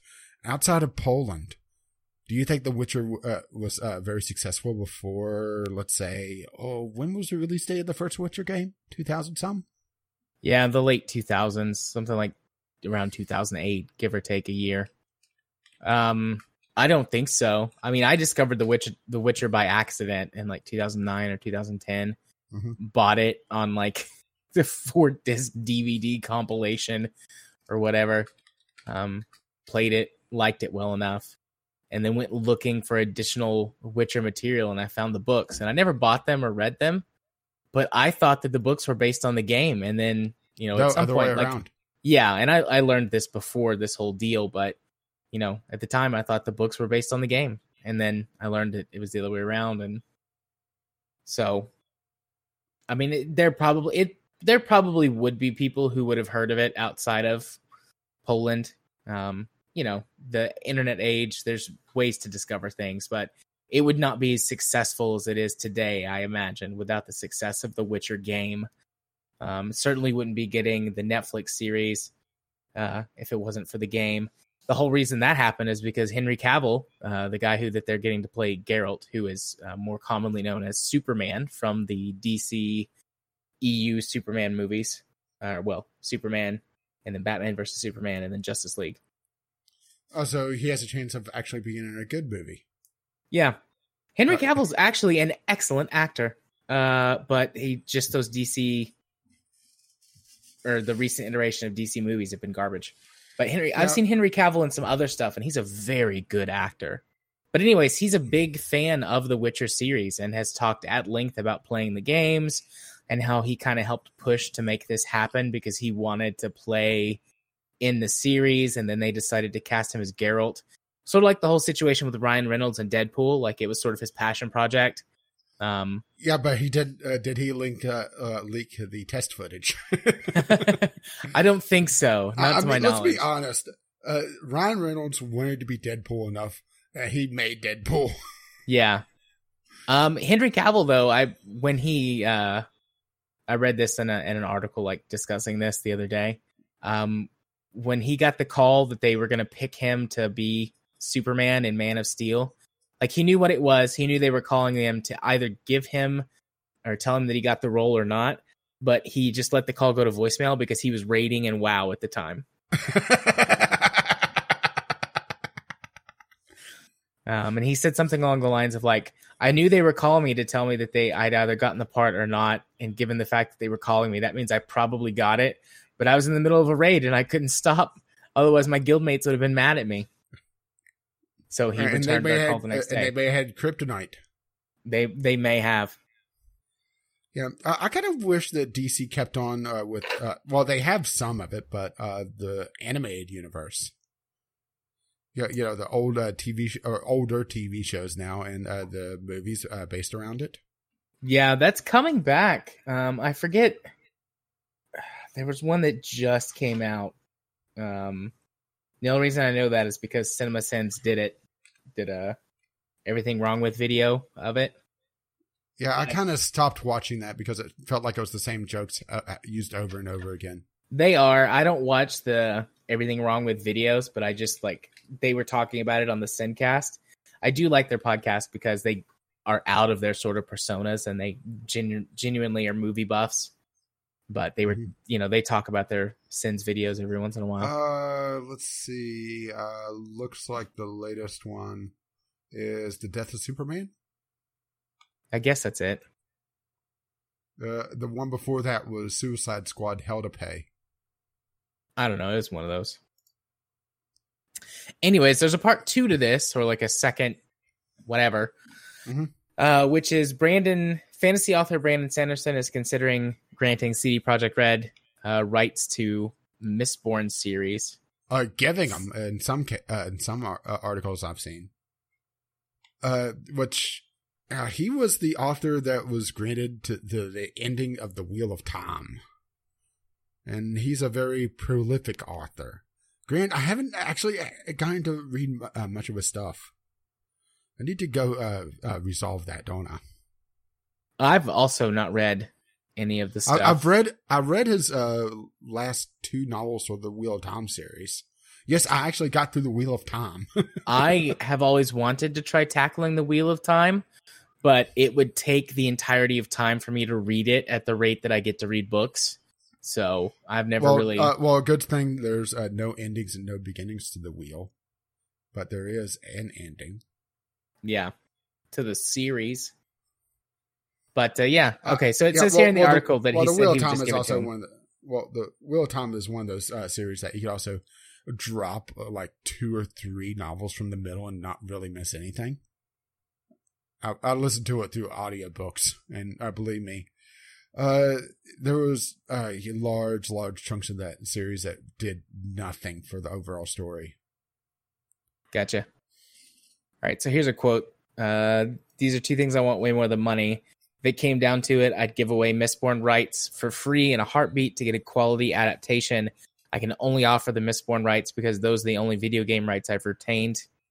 In fact, I've had conversations with game studio heads, and the money paid to the author is never a stopping point in these conversations for either side.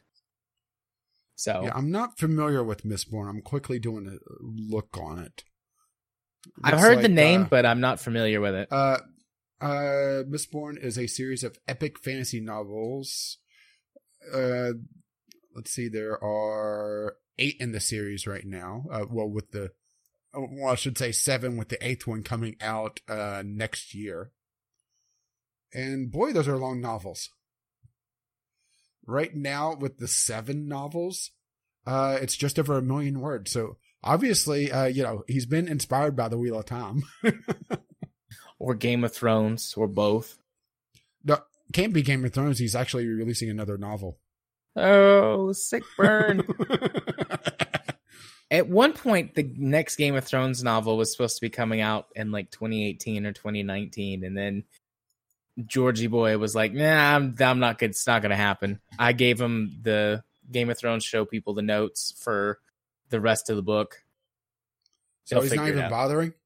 He's going to write it at some point, but he just took another break to work on some other project, which I don't know what that is. Are you there?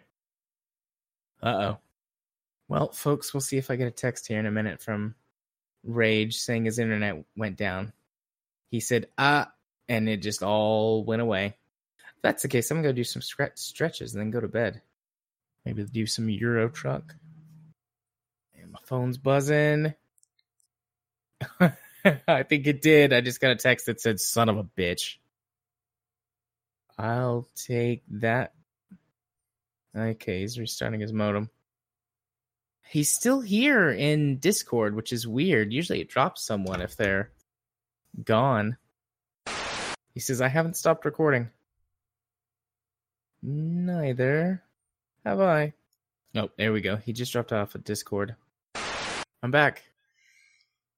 Well, I am as well. I noticed. My modem reset on me. I don't know why. But it did a quick reconnect, and it looks like I'm okay on my connection. Okay. Yeah, I didn't stop recording. I didn't either. I didn't realize, it was down until, I tried to open up another link, and it timed out. Yeah, you started a new sentence. You just got out, and then went, and then you were dead silent. Yeah. So, yeah. We'll just keep recording. I'll double check the sync. I made a note of the timestamp. And I'll recheck the sync. My connection's a little sluggish, but 446.44, but my upload looks good. I know, 446 sluggish. Right? Yeah. My internet's so slow. I mean, granted, I would complain too. Paying for more than double that, and you're not getting it. To be fair, I'm actually at the theoretical limit of my hard drive. Even downloading on my SSD, I don't get completely my full speed. Yeah.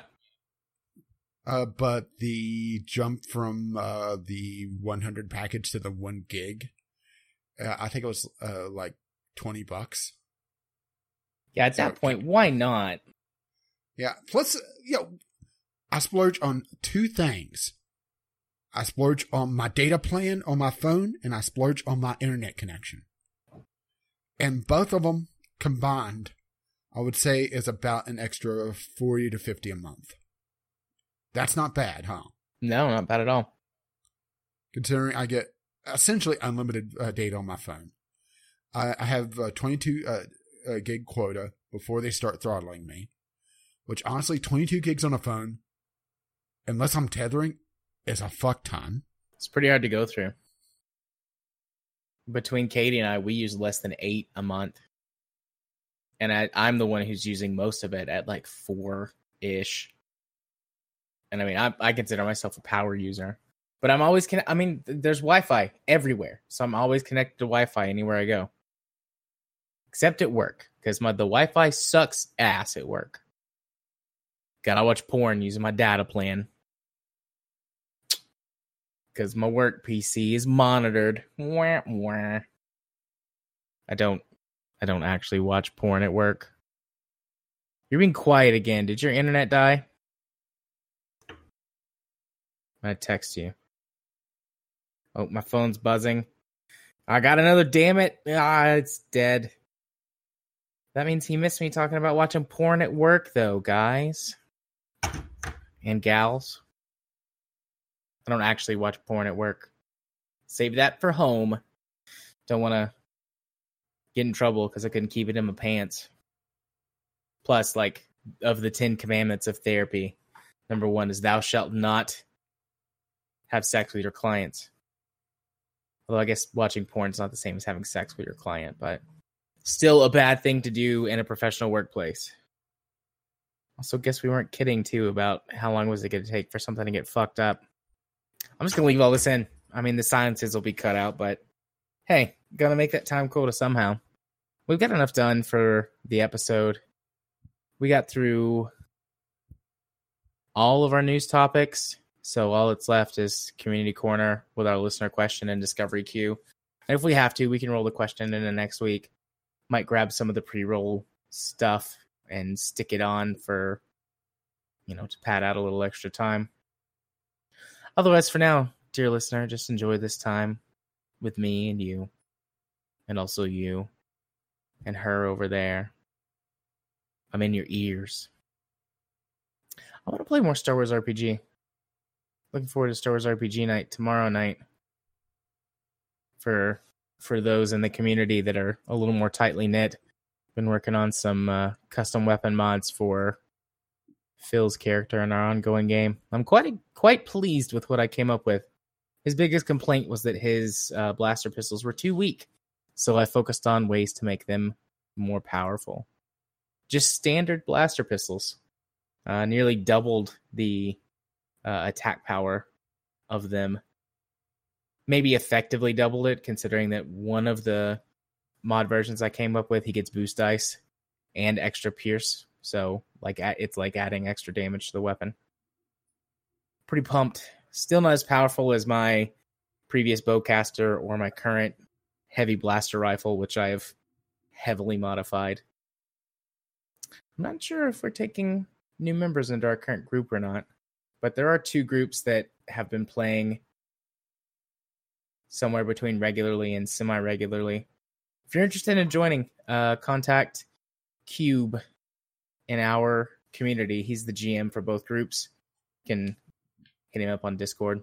Or I guess you could talk to me, and I could help figure out what to do, where to go. The Wednesday night group is up to 4 players. And the Saturday night group was at 3. They were 3-3, and now it's at 2. So, otherwise, I'm seriously tempted to go turn on some American Truck Simulator right now. But I won't. I'll just sit here and play with my hair quietly. Oh, here's another text from Rage. He is resetting his router. I went to text him back Roger Dodger. And my phone auto-corrected to Robert Downey. Rage is texting me updates every step of the way. I accidentally opened up Amazon on my phone. I'm just going to send him a thumbs up emoji. Speaking of Star Wars RPG, got some messages in our chat. My firepower upgrades for Phil are not going unnoticed by Jim. And he's back. Well, let's see for how long this time. I say if we drop, or if I drop again, I close my recording and put it in Dropbox and see when it uploads. Okay. I mean, we've got enough to do a full show. We were getting close to the 2-hour mark, and I've just been sitting here talking the whole time to add content on. Just talking about Star Wars RPG and a few other things. So cussing Sunlink? Yeah. Or is that... Well, that's not really on my end because I just went silent because you have a good motherfucker from me. And I believe a son of a bitch there as well. Let's just put it this way. The way I have my desk set up, the modem's actually behind an old CD holder. So it diffuses the light. Because the modem's really bright. Yeah. And when I realized my connection was going down, I moved that and I saw all the lights not lit properly. So not happy about that. In the slightest. Much like the owner of the copyright of The Witcher, huh? Indeed. Bringing it back around full circle to the beginning of that topic. Granted, not really much to talk about here. I mean, I was just talking about how it's really refreshing to see an author value the cultural significance of a video game. I'm not sure if you heard any of that before. I didn't hear any of that before. Like I said, I just heard you go, and then that was it. So. But yeah, video games do offer a lot different story opportunities, and having a prolific writer on hand to be able to flesh that out or be able to consult with, I think would be a very worthwhile partnership. And I really hope that, he does get the deal with CD Projekt Red, because that would be interesting. Yeah. And hopefully that, they cut him with the proper portion of the profits, even though he doesn't really seem to care about that because it seems like he has had enough money. So obviously he hasn't worked in the video game industry. Apparently not. But I mean, yeah, like you said, it is good to see, artists. And I think there's a lot of artists who do care more about the integrity of their work and value like Blanksy? The cultural significance. You mean Banksy? Banksy, sorry. Yeah. But I think there are for plenty for those who haven't seen that, look up Banksy Shredder. Yeah, it's interesting, but we're certainly not a fine art podcast. Yeah, because I don't get art. But yeah. But those who do it for the love of the craft and love of culture rather than just a paycheck. Yeah. Granted, I think I could understand where I don't know how to pronounce his name at all. And I'm a little too irritated right now because my connection dropping twice to really even bother. But the Witcher author, I can understand why he's a little peeved seeing the runaway success after getting what I'm sure he considers now a pittance. Yeah. We'll see how So that plays out, though. We might report back on it in a few weeks if it has some interesting developments. Probably a few months or years. Oh, yeah. Yeah, this will probably be a prolonged court case. Yeah, unless CD Projekt Red sees the opportunity to just pay him off again with the patent. Which they might. I mean, they could offer him, $100,000 easy. Be like, here, go away. But then you run into the possibility that he may be coming back for more. The blackmail scenario. Well, they could, though, put it like if you accept the settlement, you... Well, it really depends on copyright law there. And copyright law is archaic at best. Yeah. And whenever a copyright law is updated, it always seems to be, to borrow a term from Jim Sterling, the wrong way. The wrong way. Yep. All right. Well... So should we hurry along to another topic before things go tits up again? Or we're at Community Corner, are we? Yeah, we're at Community Corner. So that was our last news topic. Yeah, we had no tweets. The only email we had was from the dev, and we already covered that. The Discord was a little interesting today. It was, or not today, but this week. It was full of potatoes. Yeah, I saw that. No, good joke there. Yeah, I love the original thermal paste. Delicious. Agreed. Okay, well, let's get into this. But if you wish to provide content for the Community Corner, you can do so. VGLpodcast@gmail.com or VGLpodcast on the Twitter. Alrighty. So our question from this week we're going to tackle from the community has been one that I've been asked by a lot of people with a few variations on the question. But the one that kind of made me think, okay, I'd like to talk about this now, was the specific one I got asked earlier and then brought it up to you. So the main question is, what would be some video games that we think would make good movies?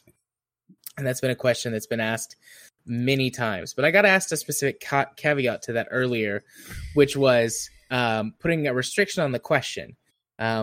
Basically, you need to think outside the box. Don't think about games that are story focused. Think about other types of games and what you could do with that creatively.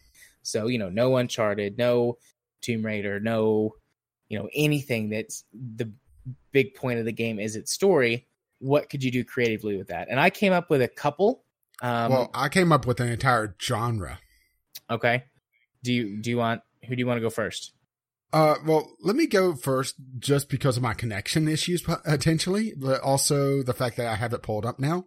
Yeah. There's actually two genres I came up with, but one that I have a lot more personal connection to. The town builder, colony management game, mostly because we've been playing Dwarf Fortress. And I went into my save file before the show. And there's a thing called Legends Viewer. And whenever you create a world in Dwarf Fortress, it creates a history and then runs the world. So I found one just pretty much at random. This was a guy that was born before the Dwarven civilization really rose, 20 years before. And he died in the year 59 after dwarves essentially founded their civilization. He was a vampire, and he was burnt alive in a vampiric purge. Okay. In the year 13, so he was in his 30s by this point, he became a priest of the Fellowship of Balakin. And also during that year, he started working at the Abbey of Evening for that particular religion. And Reykdwarvid. And in year 14, he became married to Zusko Nightbends. In the year 18, in the midwinter, a freak of twilight, a natural beast, attacked his town. And during the duel, he fought violently, but was able to escape. In the year 21, during the early autumn, a human named Visceral Gurskaris formed a false friendship with him to extract information about the town. In the year 25, a Minotaur attacked the town, once again not causing too much damage, fought off by the town's guard. However, during the year 49, granted, I could have done this a lot better if I took notes and actually wrote out a story. Right. But in the year 49 of the Dwarven calendar, he started to feel the ravages of age, and he started becoming obsessed with his own mortality and start to extend his life through any means necessary. In the winter of that year, he found he profaned the Abbey of Evening in his own town, bringing about a curse from that deity, cursing him to search the night and for blood, turning him into a vampire. He's lived like that for 10 years until another false friendship to gain information on the town revealed his true nature during the early winter of the year 59 of the Dwarven calendar. And then by late winter, he was a victim of the vampire purge. This is just one character out of my world picked just at random, just because he was a vampire, pretty much. But he also, throughout the years, fathered 11 children. None of them vampires, but all of them with their own stories, their own lives in my world. And you can pick any one of these little tidbits and use it as a basis of a story. But even not really focusing on Dwarf Fortress at all, you could also look at the base builder genre itself and use it as a struggle against the elements. Particularly, I would say things like Banished, or even definitely RimWorld, where it's a more wild world and having to combat it more directly than Dwarf Fortress may for the most part. I'll just use Dwarf Fortress as an example here because we were already playing it and I had my history preloaded, so I could just go through pretty much at random in the Legends viewer and find little bits of history. Look at towns, see them ransacked, see religions rise and fall, see kingdoms rise and fall, see trade deals, see festivals. So this is a really good place for an idea of a movie to really germinate. The other one is just the survival genre. And I would say actually a pretty good candidate would be a game I didn't really click for me, Factorio. That would make a man versus nature with technology story. Almost Castaway-esque. Yeah. I mean, there's no story in that whatsoever. But that's another entire genre that you could look at and find stories just through player interaction with the world, with a little bit of lore here and there for some games. But for Factorio, you're told your spaceship crashed, build a rocket. That's it. Yeah, I like that. I like that idea. Well, I have to admit, I do have a soft spot for Dwarf Fortress in general, so you'll be able to go through and just look at the family trees, and particularly if I go... did you look at the Legend Viewer at all? No. Oh, you may want to export your world, and you could go in and find entire family trees and watch people build up families, see the families branch out, and occasionally intermarry. Cousins and towns are a thing. There was one I found where it was a guy that basically just had a run of bad luck in his life. He was wanted to start a family, but never really was able to settle down. He went from town to town, and he eventually was caught in a raid and was killed.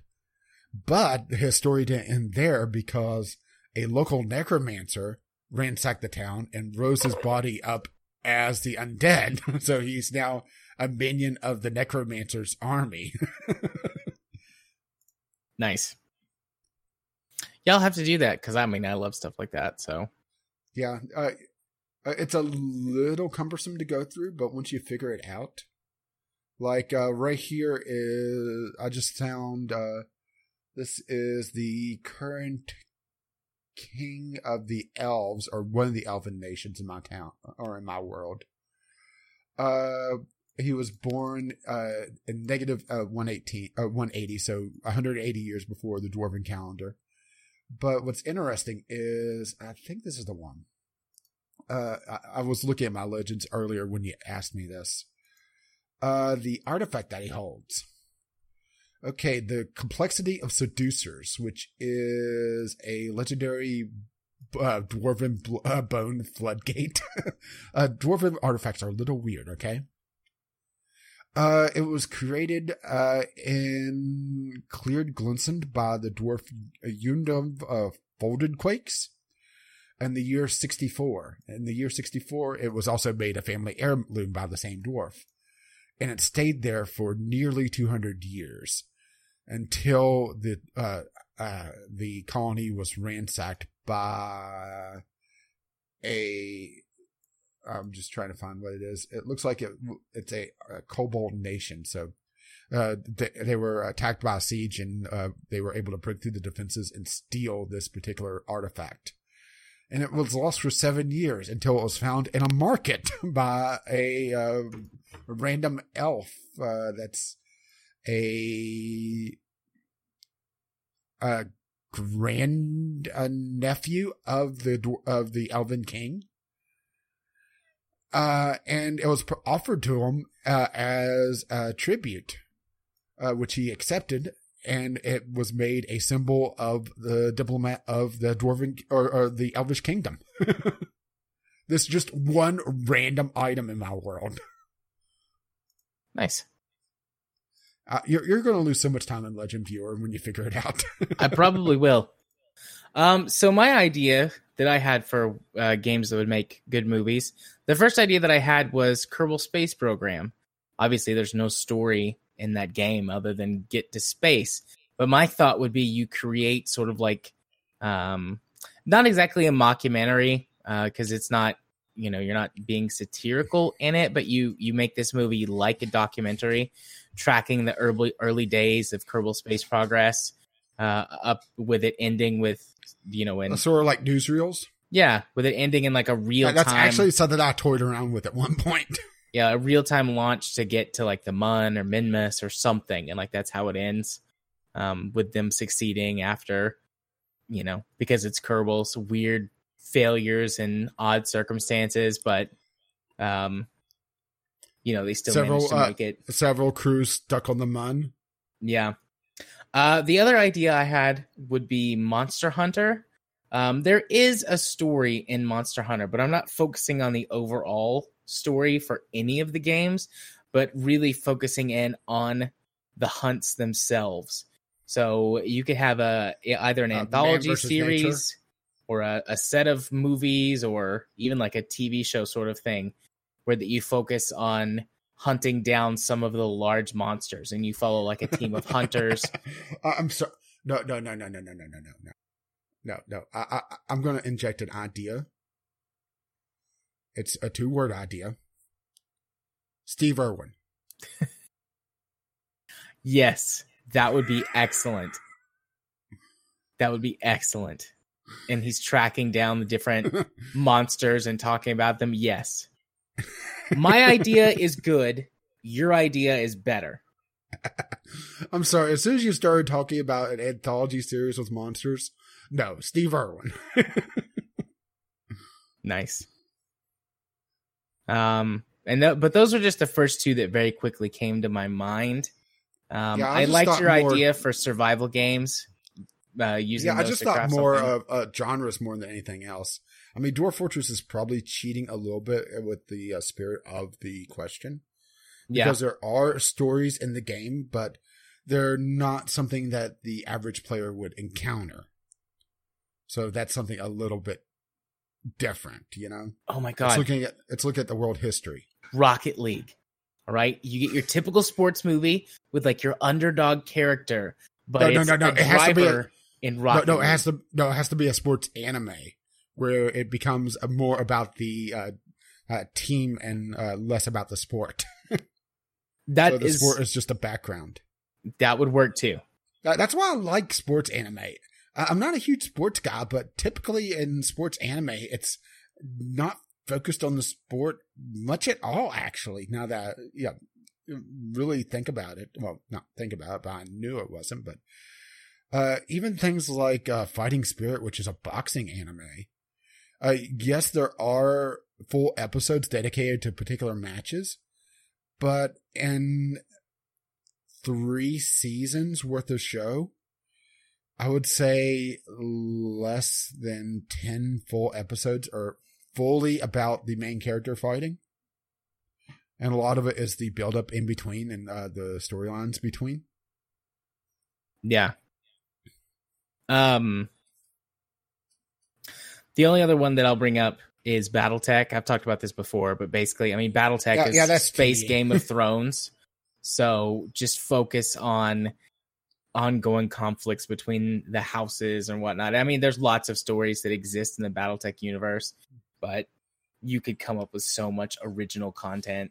Or even just a mercenary group like in the actual game, or in the video game, I should say. Yeah. And doing jobs in between the different houses and treachery and betrayal. Getting caught up in wars that you had no business being in. Yeah. So, I think we got a few ideas, right? Yeah. I think so. Yeah. That's a good question. I'm still not sure if I went with the spirit of the question or not, but you'll allow it, right? Yeah, I'll allow it. It doesn't matter. Just because I co-opted your idea made it better. Yeah. I'm surprised you didn't think Steve Irwin. I just didn't. My brain didn't go there. What does that say about me? I don't know. Crikey. Crikey. But anyways, yes, we shall move on from that to... There's nothing in between, right? You did the thing. Yes. So, doobly doo for the Discovery queue. We'll bang one of these out real fast and then be done. Or your connection will die before we're done, in which case I will wrap it up solo. Oh, my. Yeah, I'm getting really nothing here. A whole lot of nothing. Oh, hang on. This looks interesting. It's a very mixed review. But hang on, let me bring that over. Scroll down. Card Life, Cardboard Survival. Essentially what Nintendo wants to make the Nintendo Switch, it seems. But I mean, it's an interesting looking game. I haven't really seen a game with this aesthetic before. Going full on with cardboard. The characters are literally cardboard cutouts. And even the dinosaurs look like, the cardboard models that you put together and with tabs and everything. Yeah. It looks like those. Which, I applaud them for just going full on with the aesthetic. Trees getting chopped down and it's a jagged cardboard cutout. So they're definitely putting effort in on the aesthetic front. Making it feel like it's a cardboard world. The question is, where are they failing on this? Because it's a very mixed review. Looks like it's more focused on multiplayer. Oh, hey, I just had Card Life show up. Yeah, it looks like it's definitely a multiplayer-focused game, so I can definitely see why people are a bit annoyed. But it looks like... you actually create your character by cutting out cardboard as well. That's cool. There's going to be so many ticks. Oh, yeah. I mean, let's be perfectly honest. But the fact that they're going full on with the theme, I applaud them for that. So you got get another one? What is this? This is I don't know. Interesting. I don't really know if I'm want it, but it's certainly different from anything I've ever seen before. Senna Tracer. I'm getting the link right now. It looks like camera operation simulator or some sort of movie. So I don't know. I don't know what this is, but I like it. It looks neat. Yeah, I'm taking a look at this. Hang on. I'm just going to read the blurb. Cinetracer is a realistic cinematography simulator. The player operates real-world-based cameras, sets up lights, and directs talent actors in stunning next-gen environments. So it's sort of a more, I guess, realistic look in terms of like the tech and things, movie maker sort of game. I like this. Wow, that's expensive. Did you look at the price tag? I did now. It'll go on sale eventually. Everything goes on sale eventually. It's a $90 game. Oh, I'm not sure if you could really use the term game for this because it is a simulation sandbox game or sim game. So it's very interesting. It reminds me a bit just the way they're handling of the movies. Be able to create your own movie inside the game. Yeah. And just looking at this, it looks like it has some pretty robust movie creation tools. Just a quick peek at the trailers. It's hilarious that your guy flies around in a jetpack to set up everything, though. Yeah. So I got another one. Well, I got Mega Man 11. I mean, it's a Mega Man game. I didn't even realize that they were releasing the newer Mega Mans on Steam. I didn't either, but I'm not a big Mega Man fan, so... I never really got to play them. I played the Nintendo Entertainment System, but Mega Man just wasn't on my radar. But then again, I didn't really have a lot of options when it came to games, so it may have just not been offered, which is a real possibility. Yeah. But it doesn't look that bad. It looks like it's getting reviewed fairly well. It released just a few days ago. And it's a 2D Mega Man game, or 2.5D, 3D graphics. Yeah. Very colorful. But yeah, Mega Man, or Mega Man 11. There you go. Holy shit, is this... Oh, it is. Oh man, this makes me excited. So this game on mine I've got is called Left Alive. And it's a looks like a third-person shooter with mech combat involved. And I was sitting here looking at this, like, the aesthetic to this looks familiar. And I was flipping through the trailers, and the first trailer is, like, got some history from the game series. And it's set in the Front Mission universe. Or the Front Mission... Terribly familiar with that. It's a turn... It was initially a turn-based mech combat game, and then they had a couple of games that were more action, almost like hack and slash games, but with mechs. And it looks like this is going to have some ground level stuff. I mean, I would prefer the turn-based, but I love this series. This is one of the only... this is one of the games, the Front Mission series, I go back and play the PlayStation 2, the ones that were on PS2. Mm-hmm. Every couple of years, I'll play through the whole series because I love them so much. Well, we know where you're being lost for a while. Yeah, it says this releases March 2019. March 5th, 2019. So, that's not too far off. And it says the game will unlock in 4 months. I guess maybe for, people who get maybe early access. Yeah. Maybe it's one of those you pre-order it and you can play the game early sort of deals. Don't know. I won't be doing that, but this makes me quite happy. Well, good thing I don't have the webcam on so I can see that. I got Shortest Trip to Earth, a roguelite survival exploration game with some very heavily inspired by FTL, only looks like a bit more sandboxy, which I don't have a problem with. FTL, after a while, it felt like it was more dictated by its random number generator than any other any form of strategy, at least for me, because I wasn't particularly good at it, I guess. Yeah.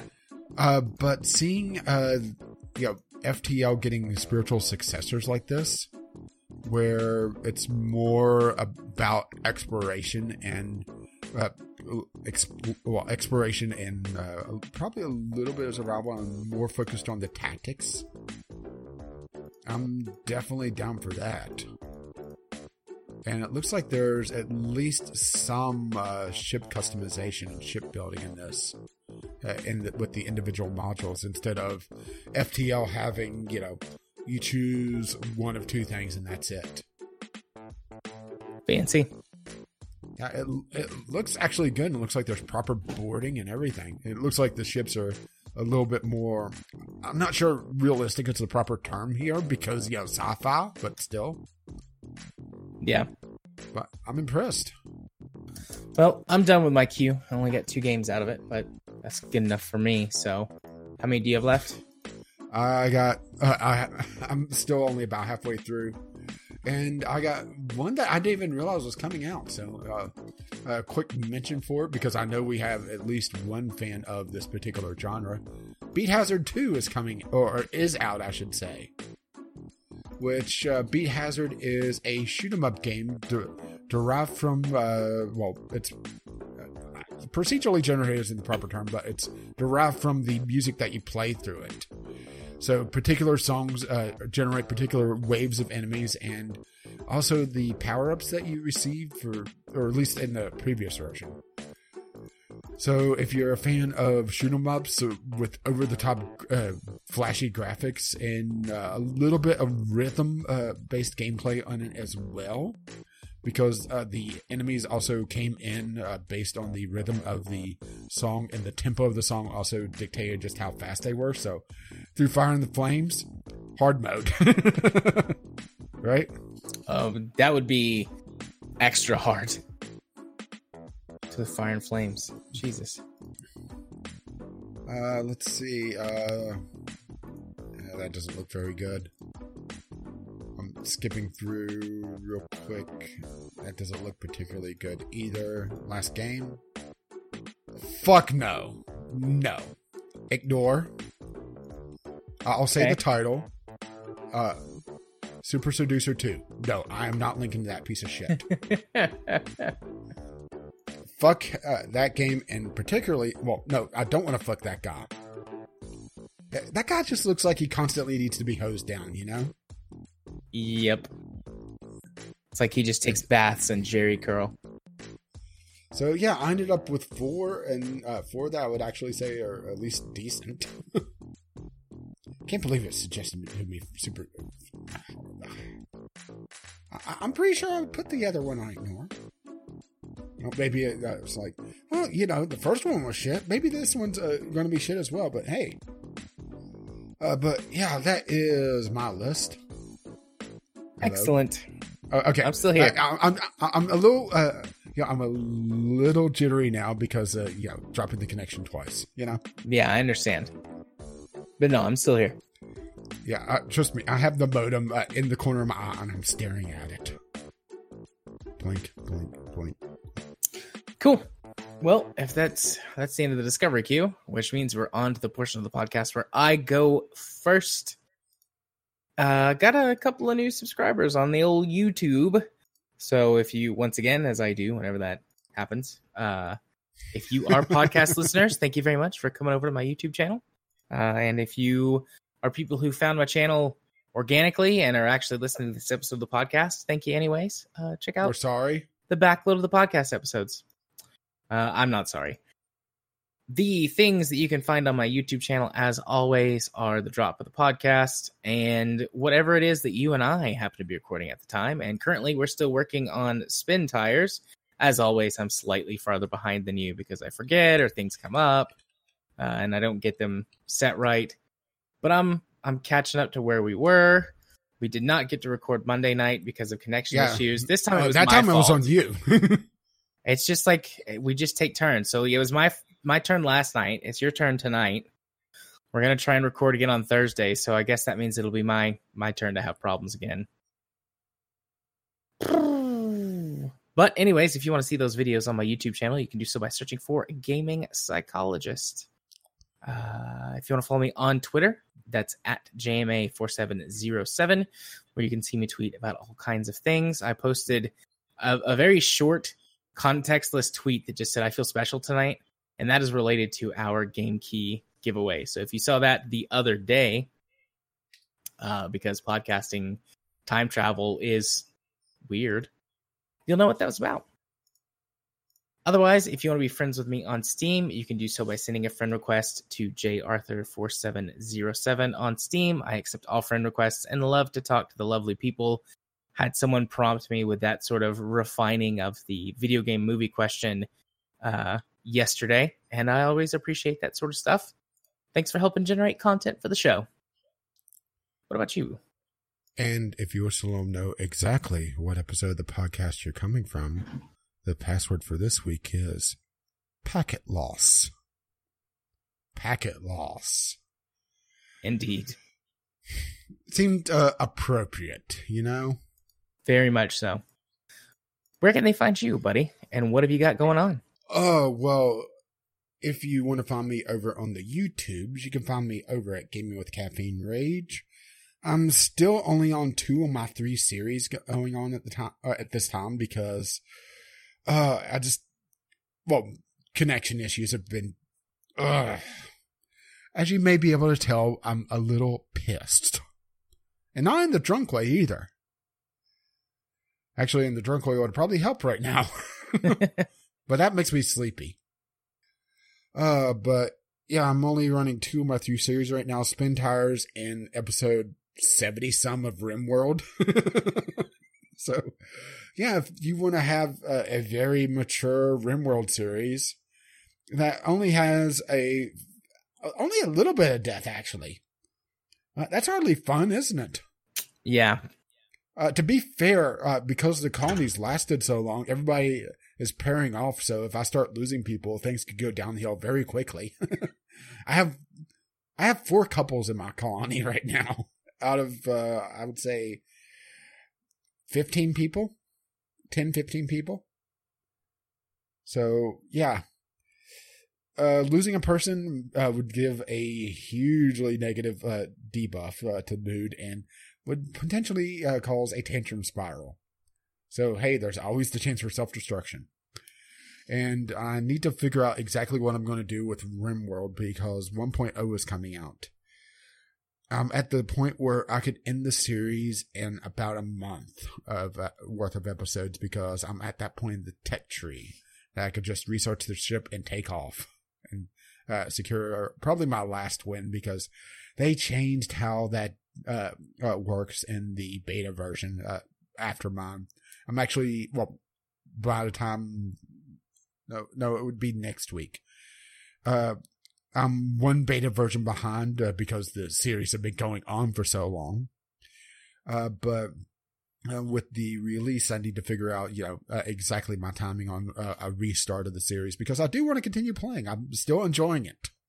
Even though, the game does piss me off at times with all the damn poison ships. But you can find all of that over on Gaming with Caffeine Rage with the Sunday Sampler as well. Assuming that I actually get review keys, I'll try out the game that we got for a giveaway. And most likely do that, and assuming that it records properly. If not, then I'll just talk about it here. Twitch, I didn't get a chance to stream at all last week. Because as soon as I sat down to stream twice, or start putting stuff together to stream, I should say, my connection went down. And it's a little tough to be able to stream without a connection. So I'm hoping to return to that this week. I'm at least going to try some Dwarf Fortress and also some Night Team. Or at least do my test videos on that. Because that seems to be a good place to, get a little bit of feedback and get a feel for a game. And make a complete fool of myself at the same time. Bonus points, right? Yep. And you can also find me make a complete fool of myself over on the Twitter, Gaming with CR. And, well, if you wish to see links to any of the stuff that we talked about, both during the show or our media links, you can find them over on the podcast website, vglpodcast.podbean.com. All the links are there and are very handy if you wish to click them. Which, well, our Podbean site is also gladly supported by our patrons. Patreon.com/VGL podcast if you wish to join in with our monetary support. Once again, you can contact us, vglpodcast@gmail.com, with your letters, voicemails, gaming-related topics, or, well, just general questions, or just tweet them to us, VGL Podcast, and also your movie quotes, because remember, the giveaway is on. And I believe that's it. So our intro and outro music is On the Ground by Kevin McLeod and Doobly Doo. Our Discovery Queue music is by the same artist. His music can be found at incompetech.com. And as always, as his lovely music starts to roll across my voice. Bye now. See ya. Haha. Sorry, I couldn't resist. See you next time. Bye-bye.